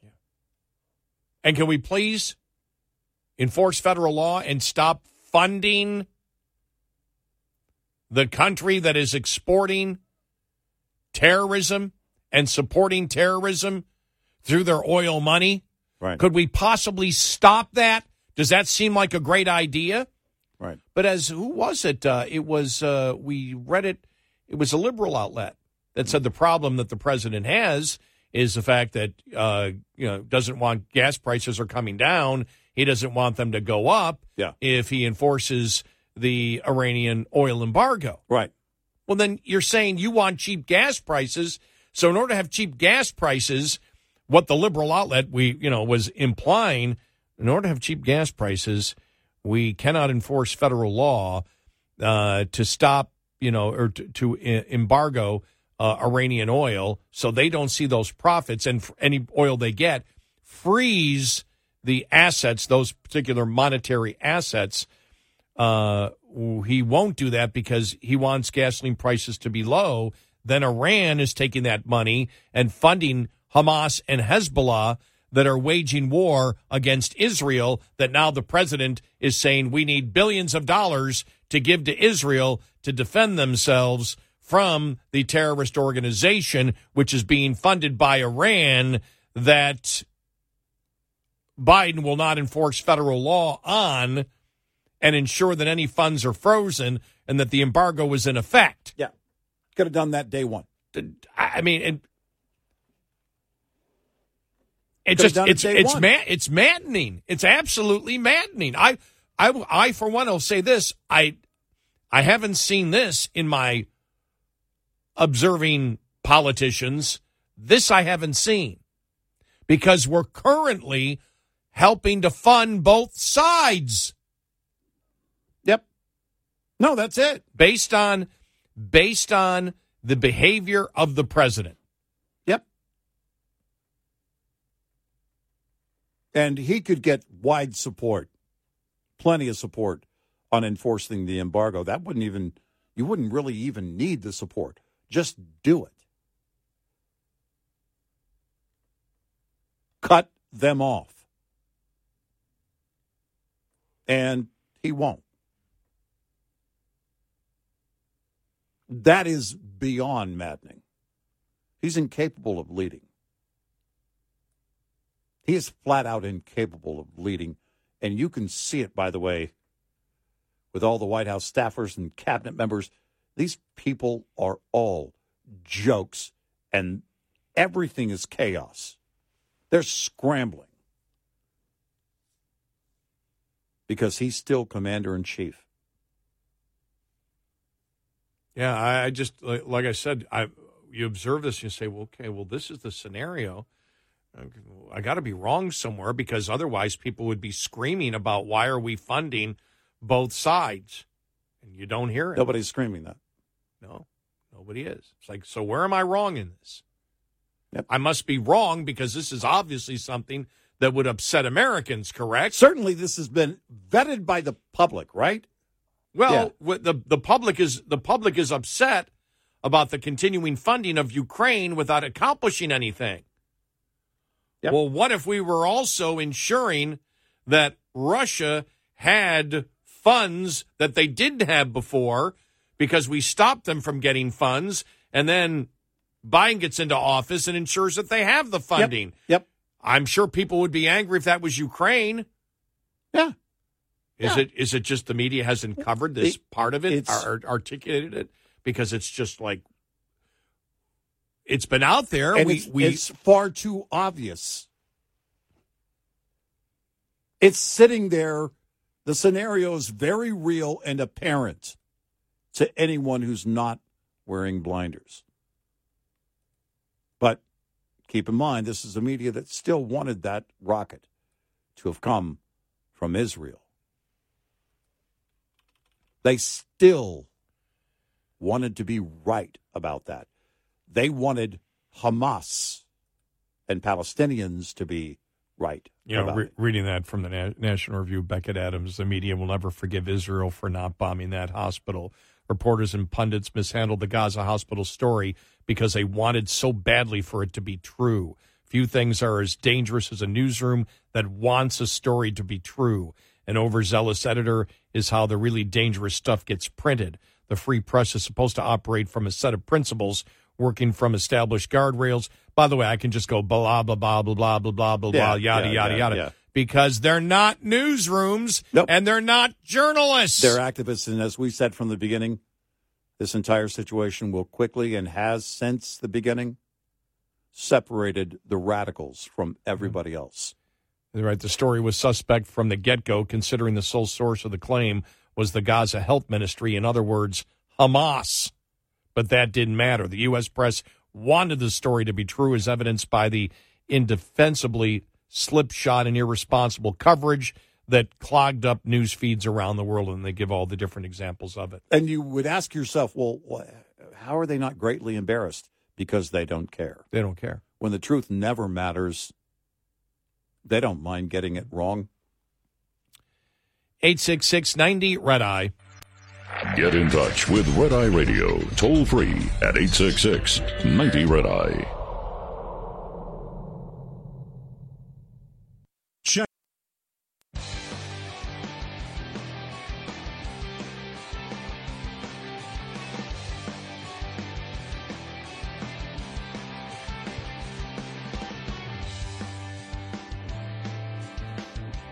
It's Red Eye Radio. He's Eric Harley, and I'm Gary McNamara. Let's go to Michael in Florida. Michael, welcome. You're on Red Eye Radio. Hi, Michael. Hi there. Well, thank you. Great to listen to you guys, and salute all the truckers that listen as well. They keep the nation moving. Just wanted to make a point, and it's pretty bleak, I think, overall. It's that I just don't see a solution to this problem, honestly. All my life, all there's been is this turmoil of the Arab world in general, not just the Palestinians, but the Arabs and the whole Arab nation. The Arab League won't recognize the existence of Israel. And as far as the extremists go, it's not just the Jews that they're after, but it's just anybody who doesn't believe as they do. And they can use any means necessary, because anybody who doesn't believe what they believe is the heathen. And, violence is acceptable and brutality is acceptable. And I just don't see what civilization, what society the Palestinians are even building up there. They're in the Gaza. Don't they have enough room for to live there? And it seems like they feel like they've been pushed out from Israel. But Israel is the size of New Jersey. How big is that? So, how can there be a solution to this problem when they won't even allow, for the idea of the existence of Israel? and they won't coexist with them. So how can there be a two-state solution? How can this be resolved? Well, when you start talking about it, and you hear the left talk about the rights of Palestinians, yet the Palestinians, we know the Palestinian Authority, they also believe in the extermination of Jews because everything is really controlled by Hamas. I'm sure there are individual Palestinians out there that may, just like in Nazi Germany, that didn't agree with what was going on, but they remained they remained quiet because they were in an extremely oppressive society. But the governments themselves, everything, as Brett Stevens said from the New York Times, Israel is a modern democratic republic. Yeah. That's what they are. Right. They are a modern democratic society. Hamas is a terrorist organization that in their charter talks about the elimination of Israel. There is really no starting point. Thanks, Mark. There is no starting point, and this two-state solution isn't going to happen. No, it isn't.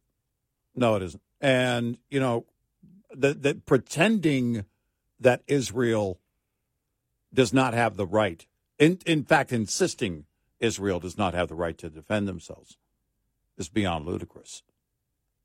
And the discussion has been going on for ages. But after the recent attack by Hamas, there can be no question.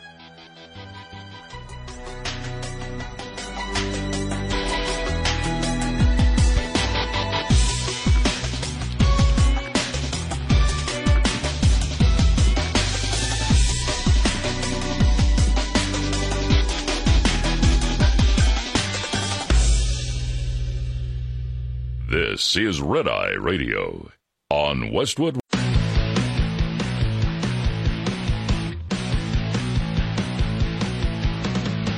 Now, it's Red Eye Radio.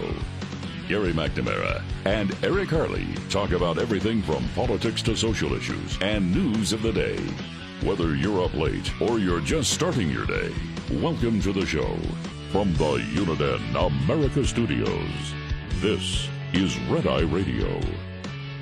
All across the USA and around the world, we are Red Eye Radio. Good morning. Thank you so much for being here.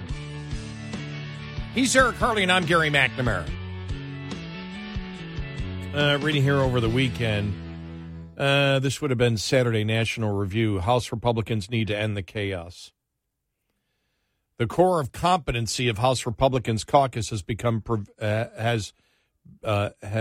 the core competency of the House Republican caucus has become preventing anyone from getting elected Speaker of the House.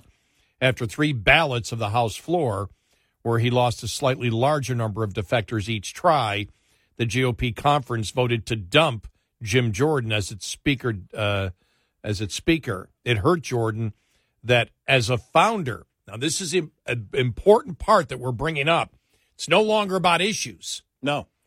It hurt Jordan that as a founder of the House Freedom Caucus, he so often rejected pragmatic arguments and half-a-loaf deals, and then, once he wanted to be Speaker, argued that everyone needed to compromise and come together around his bid. And we talked about how he offered blue state Republicans that he would put forth legislation doubling the SALT deductions. Yeah.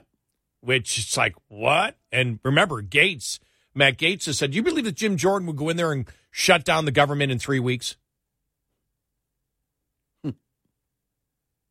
Anybody believe that? If that was going to happen? No. Well, it played out exactly the way it's always going to play out. If Matt Gaetz were running for Speaker or became Speaker, guess what? Some deals are going to have to be made. Some compromises. I don't like the whole compromise thing, but between now and January of 2025, at least, your focus has to be on November of 24. But it hurt Jordan that as a founder of the House Freedom Caucus, he so often rejected pragmatic arguments and half-a-loaf deals, and then once he wanted to be Speaker, argued that everyone needed to compromise and come together around his bid. And then we talked about the offers that he was throwing out, and even went back to Matt Gaetz a week and a half ago stating, well, he was talking about a continuing resolution that would cut a little bit to I'm not for that, but I'm willing to listen to it. What? And we called him out on that one. National Review writes, we were critical of Gates' initial move against McCarthy, and the ensuing 2 weeks have only confirmed the stupidity of the Florida congressman's alliance with House Democrats to blow up what turned out to be a crucial but fragile consensus in the caucus behind McCarthy. Remember the impeachment inquiry? Neither does anybody else. Have you seen a resolution on the House floor supporting Israel and condemning Hamas, which would command broad majority support but isolate and pressure the squad? No, of course not. The Republican Party instead has spent its time advertising its own dysfunction. The answer remains to elect a speaker, which will require nearly all Republicans resolving to support whoever has the majority support of the conference. The dynamic so far is that the various factions aren't willing to do that if other factions won't as well. Perhaps the next round of candidates, there will be someone who has so few natural enemies and is so removed from ill feelings among the supporters of the three previous candidates that he can get around this prisoner's dilemma. If that proves by the way, that's what you were saying. This is no longer about issues anymore. No. This is all personality. It's all a personality conflict issue, and has been and was with Matt Gaetz from the beginning. And by beginning, I mean January, where this all began with McCarthy. And you just continued it. And now this disruption means, well, I don't know. You tell me. Where does it go? Where does this end? Who was going to be the candidate that doesn't have the baggage here, that doesn't have the enemies? Well, hold on a second. What about the job? What about the issues? What about what you're supposed to be doing right now, which is promoting what you want to do if your party is to gain power with the election in 24, which would start, if you win, in January of 25. How do you not get these thoughts across? Well, I'll tell you how you don't, when you're focused on you. If that proves impossible, and that's getting a new speaker, Republicans may have to govern with Patrick McHenry, remaining as Speaker pro tem. There is a plausible argument that under the law, which McCarthy designated McHenry, gives him wider latitude to run the House than he's currently exercising. Regardless, the House makes its own rules, and a majority can probably consider and pass legislation if it has the will to do so. That the party could get to this place is a damning indictment, a tale of a lack of cohesiveness and misplaced priorities. The famous story is that Benjamin Franklin, when asked after he exited the Constitutional Convention what form of government was decided on, he replied, "A republic if you can keep it." The voters gave Republicans a House majority, and so far they aren't demonstrating much interest in keeping it. National Review editorial, by the way. The editors from Saturday. No, they're absolutely right. And again, I also believe a lot of it's for show, for 15 minutes of fame. Well, it is. I'm more outraged than you are, which, by the way, was the entire thing. You and I talked about it during the primary of 2020. What was it going to be? It was going to be the outrage for the Democrats in 2020. It was going to be who's more outraged that, Trump is the president. Who is more angry at Trump? Who hates Trump more? Well, now, for the right, it's become, I'm angrier than that person. Well, you're not angry enough to be speaker. Well, you're too angry to be speaker. I don't know. The stinking showboating of Representative Mace. Yeah. Wearing the scarlet letter, I'm a woman. Yeah. And I'm not being recited. Shut up. You're a child. You're a child. Way to make it about you. Yeah. And that was a week and a half ago. That was before we went on vacation. Yep. And we were going after her. Yeah. Shut up and do your job. Stop playing the Democrat type of victim mentality. I'm wearing a scarlet letter. Shut up. And then I'm going on liberal media to promote my dissatisfaction with the Republicans. Shut up. While wearing a scarlet letter. Yeah, while wearing a scarlet letter. What a child. You're a child. South Carolina, you, in that district, you elected a child. That kind of behavior is ridiculous. Make it all about you. It's amazing. And that's what it's become. You know, you started seeing it. And it was inevitable that it was going to, because once the attention happens, it's like, oh, I can work with this for 15. I'm getting my 15. It's never been about you. I'm not surprised that there isn't, because you and I talked about this. We had talked about it when this was after the election in 2016. Where we talked about roughly the 8, I'll have to go back and find it. I've got it somewhere, the 8 demographics that we had figured supported Trump. Mm-hmm. And one of those was a smaller demographic, but it existed and it was loud. Those that just wanted to blow things up. They didn't care whether the Republican Party succeeded or not. They wanted what they want now, and if they didn't get it, blow it all to hell. And that they said that to us on the air. Yeah. We're not making this up. Right. They called it. I believe that exists today. I want to. I think it may exist more today than it did then. I want to get attention to myself. Oh, yeah. I don't care. The system is wrong. It works too slow. We want what we want now, or we shut it down. We don't care if we win or lose in 2024. Yep. We want a virtue signal that we're more moral than you are. We care more about than you do. We are more outraged about you. So blow the whole thing up and let Democrats win. Yeah. Follow me. Where are we going? I don't know. Okay. I mean, that's really what it is. I'm angry. I'm angry too.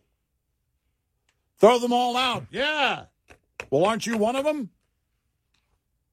I mean, it's just become ridiculous to the point of I have zero confidence. Well, now it's in 24. Well, now it's like, well, everybody's trying to make deals. So the original House Freedom Caucus deal seems that McCarthy was behind seemed a heck of a lot better in what anybody who's running is attempting to offer in order to compromise and get elected speaker, as we originally said was going to happen. Right. Everybody's going to have to compromise in order to win this thing. Exactly what McCarthy was doing, exactly what you were against. Right.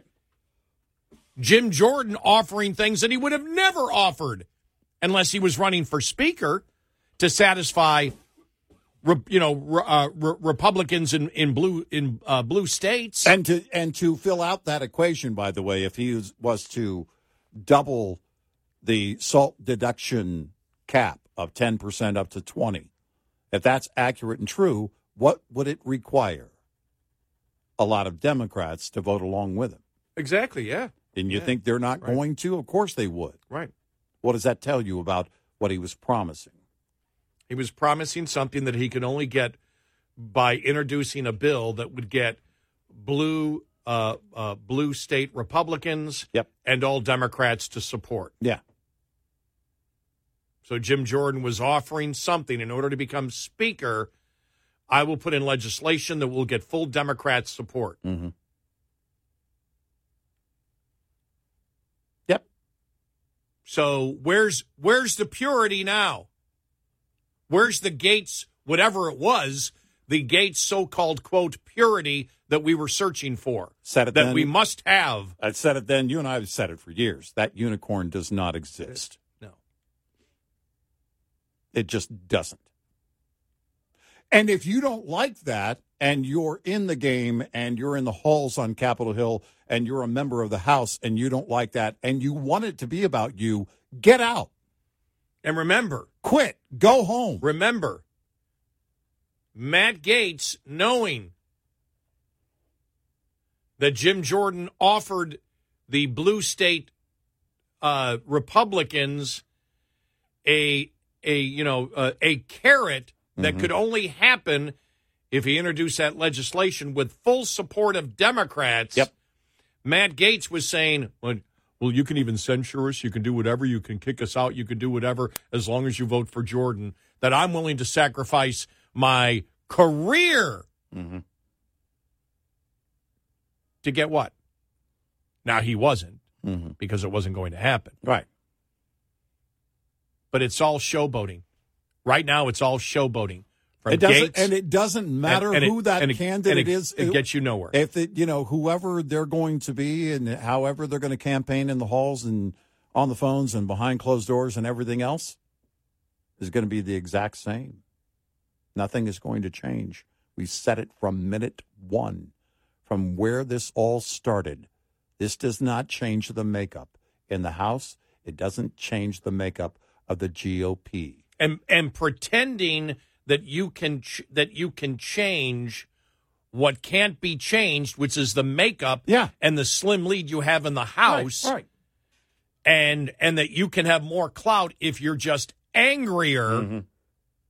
What are you talking about? Not compromising with the Democrats?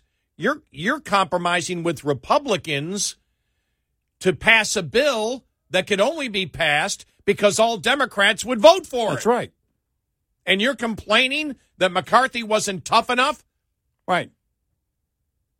With Democrats, and then Jordan comes out to appease blue state Republicans on a bill that can only be passed with full support, because you're not going to get Republicans voting for it. Nope. You would need full support of the the Democrats to get there? Yep. And that's somehow more conservative purity? Have we all gone bat soup crazy? Yes. By the way, I had some bat soup a couple of weeks ago. It was really good. Very tasty. I'm just shaking my head. What's the fight about now? Where is it going? Yeah. What is the end result? I don't have a problem with any member of the House or member of the party having a problem with another member of the House or member of the party. That's not the issue. But this was your remedy, which was going nowhere from day one, and anybody who was an adult about it could see it. 866-90 Red Eye. Brought to you by Hot Shot Secret. Hi, I'm Jen Loomis, a transport safety expert at J.J. Keller, and I'm here to share a tip on compliance, safety, accountability. Compliance, Safety, Accountability, or CSA, is the FMCSA Safety, Compliance, and Enforcement Program. Its goal is to hold motor carriers and drivers accountable for highway safety and to reduce crashes, injuries, and fatalities on our roads. CSA does this by assessing the safety performance of motor carriers and drivers based on data collected during roadside inspections, crash reports, and FMCSA investigations. Based on the data that is compiled, motor carriers are assigned a score. The carrier is then grouped with other carriers who have had a similar number of safety events. Carrier scores within the group are then ranked to determine intervention priority. Low scores are better, so carriers with the highest scores are those that are most likely to be targeted for intervention by the FMCSA. Interventions range in severity and may include warning letters, roadside, off-site, or on-site inspections, civil penalties, or operation out-of-service orders. This tip was brought to you by J.J. Keller & Associates. Visit us at jjkeller.com. We'll be right back with more Red Eye Radio with Eric Harley and Gary McNamara.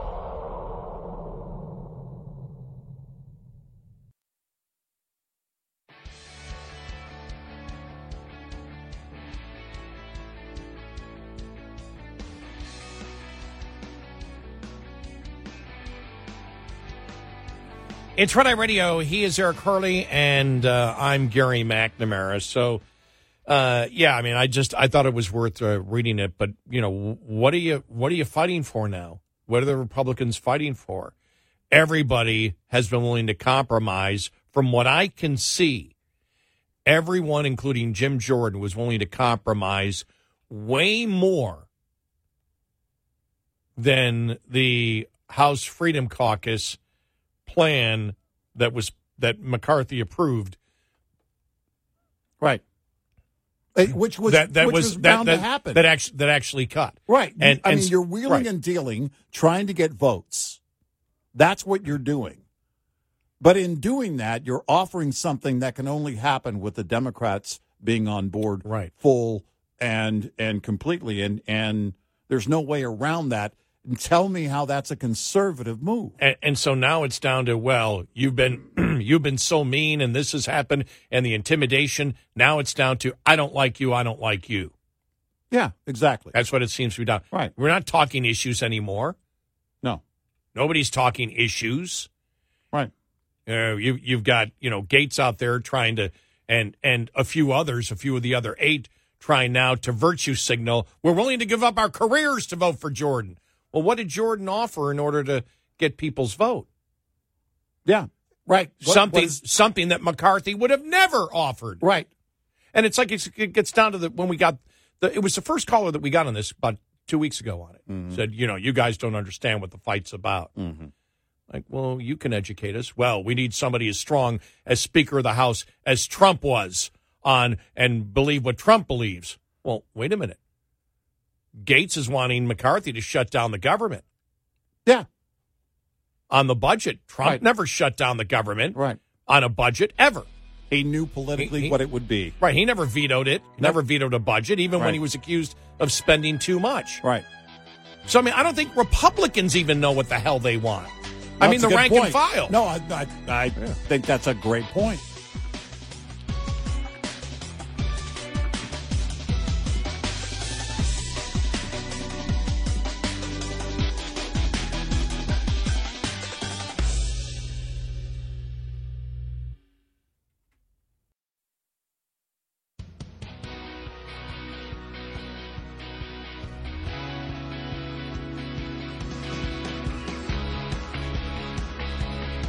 Giving you 70% each night. Eric Harley and Gary McNamara on Red Eye Radio.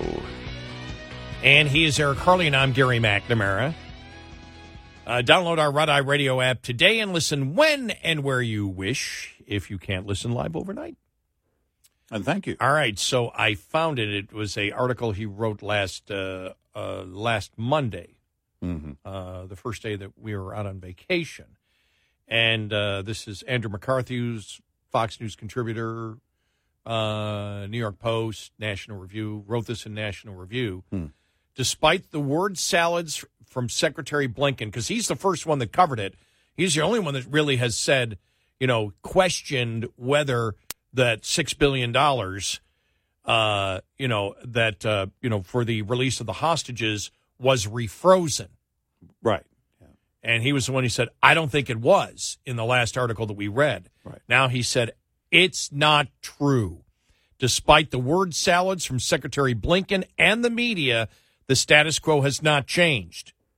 Contrary to the Biden administration spin, we will say Biden administration disinformation and media repetition of the same, and thus to popular belief, the $6 billion as to which President Biden waived sanctions on September 11th of all days so it could be transferred to Qatar for Iran's benefit has not been refrozen. Commentators should stop saying that the Biden administration, under pressure from Republicans and other critics, got Qatar, the country, to accept a recession of the waiver and deny Iran access to the funds. It is not true. And then he recaps everything, that the $6 billion was generated by Iranian oil sales to South Korea. Biden's ability to freeze the money so it would be inaccessible to Iran ended when he formally waived the sanctions. At that point, the $6 billion was transferred from South Korea, which had been honoring the sanctions, to Iran's close ally Qatar, with the explicit understanding that the sanctions were no longer applicable. The new arrangement was that Qatar would possess the funds and manage their, disbursement. Iran would not have access to the money in the sense of possessing it. Instead, Tehran would ask Qatar to draw on the funds to make direct payments to third-party suppliers of humanitarian goods and services. The United States would monitor those transactions to satisfy itself that they were for legitimate humanitarian purposes and that Iran was not redirecting the funds to unapproved or nefarious purposes. But this was a political arrangement. The Biden administration could protest if it disapproved of a disbursement, but had no indication, there is no indication that the U.S. had the authority to halt any movement of the money that Qatar decided to make on Iran's behalf. To summarize, Biden had the authority to halt disbursements by keeping the $6 billion frozen in South Korea. He forfeited that authority when he ceded control to Qatar. Last week, Biden Treasury Secretary Trump said that what he portrayed as a revised understanding between the United States and Qatar that would stop Iran from benefiting from Biden's transfer of funds. As I observed at the time, however, this announcement, when actually analyzed, marked no change in the status quo. What he said in the Post words was that U.S. and Qatar had agreed to stop Iran from accessing the $6 billion, but as recounted above, it had always been agreed that Iran would not have access to the funds in the sense of possessing them. The question was whether Qatar would still be able to spend the funds for Iran's benefit. Since money is fungible, if Iran could still get Qatar to draw on the $6 billion from Biden to pay for humanitarian goods and services that Iran otherwise would have to buy with funds it controls, then Iran could repurpose those otherwise allocated funds to terrorism, as we know. Telling you the initial coverage in the Post and later reporting in the New York Times repeated the Biden administration storyline that Qatar was joining the U.S. to deny Iran access to $6 billion from prisoner deal. To quote the Times headline, there was no quoted statement from any Qatari official asserting that Qatar had agreed to change the original arrangement. Well, and from that point on, there has not really been any more on that part of the story. Nope. Because that's what you would, think about this. That move would tell the world, hey, we want to help put an end to this. And likely then would spur the interest of enforcing the oil embargo on Iran.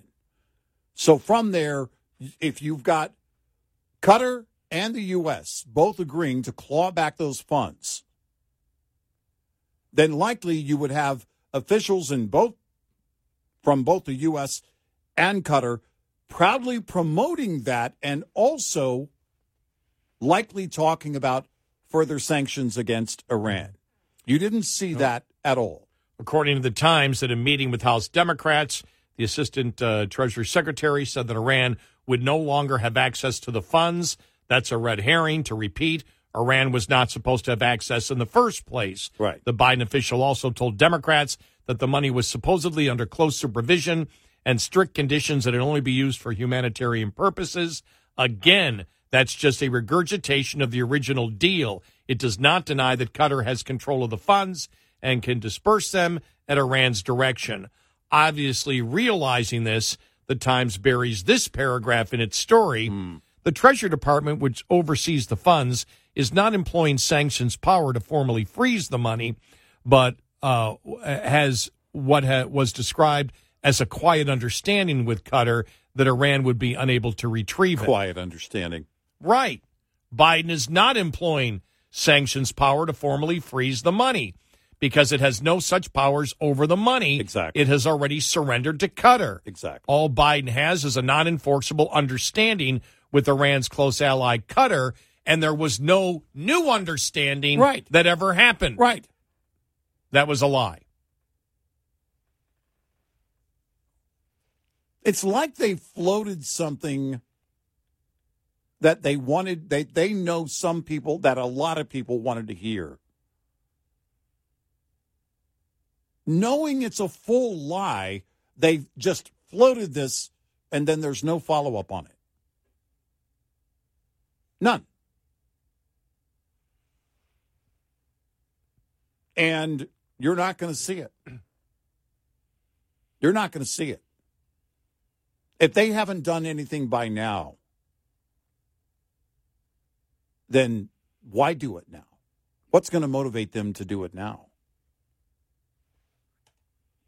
Nothing. Nothing.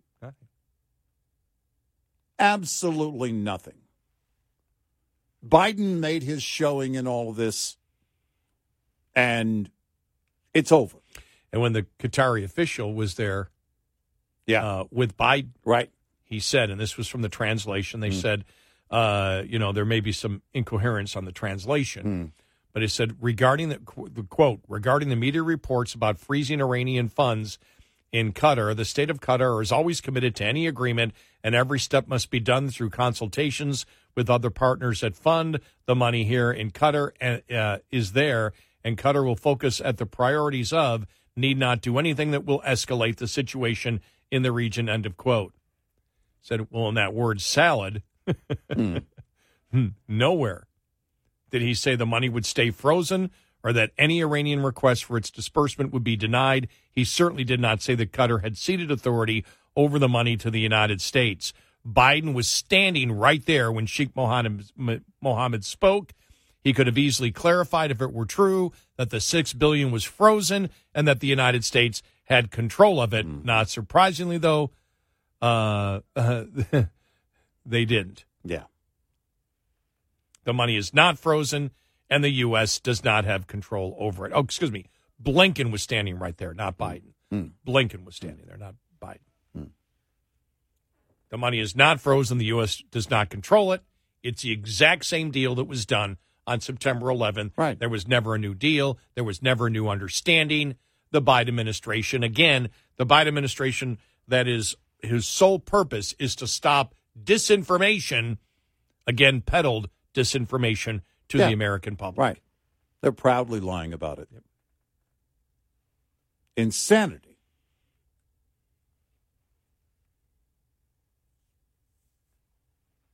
If the horrific attack on Israel by Hamas was not enough to motivate them, I don't know what is. And in a stroke of luck for the Biden administration, the clown show that is the House Republican Conference has left our country without a functioning Congress while the world is exploding. As a result, legislation to refreeze the $6 billion proposed by Senate Majority Leader Mitch McConnell and Senator Tom Cotton cannot move. Well, that was useless anyway, as we said, really? because we don't have legislation over the money anymore. Qatar has it. Right. So that was initially... There is no clawback mechanism here. As we have said, initially that was a way by promoting that bill, and if you could get that passed, to have the president veto that bill. Right. You're trying to get him to, on record as to what this thing is. If we had a functioning Congress, the $6 billion would not be the only aspect of Biden's deal with the Hamas patron Iran that was worth scrutinizing. As I detailed over the weekend, there was also the prisoner swap in which Biden actually pardoned 3 men accused by the Justice Department of clandestine activities on behalf of Iran. They have been released in the United States, not sent back to Iran. Unbelievable. Well, if the border's open, why not, right? The border's open anyway. And he writes it here. If McConnell-Cotton legislation could be moved through Congress, it would be a source of embarrassment for President Biden, but it would not actually deny funds to Iran, as we've stated. Because they can't. It's not. Right. You don't have the power United States. You can't freeze what you don't have. Nope. And so Iran is, every day, by the way, still selling oil on the global marketplace. They have access to that money.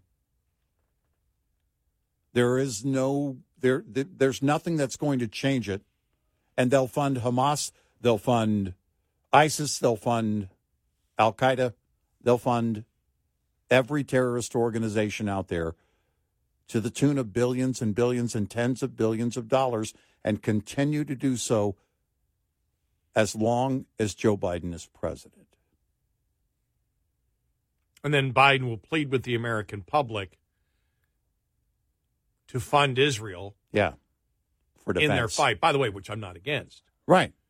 But it's insane if you don't first stop the money flowing to Iran. Right. Right? Stop the money flowing. How was that not I don't know. The go-to? because Biden, by his actions, wishes to fund both sides in a war. It's unreal. Where one side are just brutal terrorists, is what they are. Right. And as I said earlier, tell me where I'm wrong. No, that's the scenario. Please tell me where I'm wrong on that. Biden has the power to cut Iran off. And won't do it. He won't do it. 866-90 Red Eye. Coming up, more with Gary McNamara and Eric Harley. It's Red Eye Radio.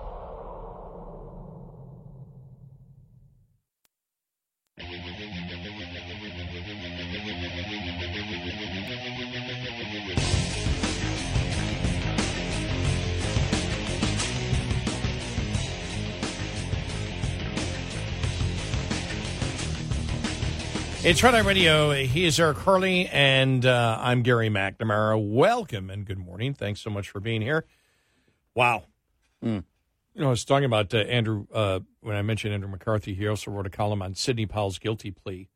Points to a faltering case in Atlanta. Really interesting point saying, you know, the whole thing of the RICO Act. Yeah, right. You know, because the fact that they, and he's talking about the weakness of the case against Trump and the you know, using the whole RICO Act, which shows that, you know, she agreed, like Powell, and also talks about the bails, the bonds bailman Scott Hall was hit with big RICO conspiracy charge as well as several felony charges. Like Powell, his plea to minor charges will assure him of a non-prison sentence. Powell likewise pleaded guilty to intentional interference with the performance of election duties as well as 5 other misdemeanors without being required to plead guilty to the RICO charge or even admit that she was guilty at all. Powell's been given a sentence of 6 years probation and a fine of $6,000 with an additional $2,700 restitution assessment. Like Hall's sentence, Powell's includes an agreement to write a letter of apology to the people of Georgia. Says, and he writes, "Hey, Fannie Willis, good luck ever getting Trump to agree to that one." Like Hall, Powell is cooperating with prosecutors on that score as part of her plea bargain. She gave a statement to the state. It is under seal, so we do have some intrigue. Obviously, Powell's cooperation is potentially more consequential for Trump than Hall's. The lengthy indictment does not suggest that Trump is directly implicated in the scheme to get election data from Coffee County. So, yeah, interesting.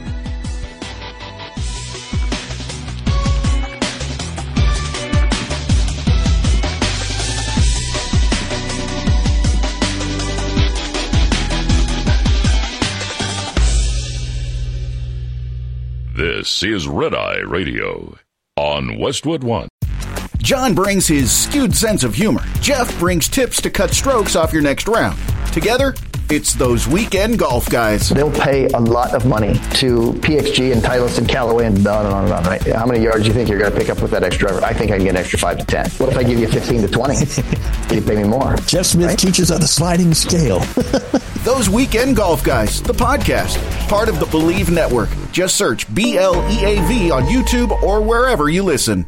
The Bigger Pockets portfolio of podcasts are worthy of your investment. We're having a real conversation as real estate investors. New episodes available every day. It's important to buy where it makes money and not necessarily where you want to travel to. Bigger Pockets, On the Market, Rookie Real Estate, or Money Podcast. The purpose of flipping is to create more cash so then you can reinvest into other types of properties. The Bigger Pockets Podcast on YouTube or wherever you listen.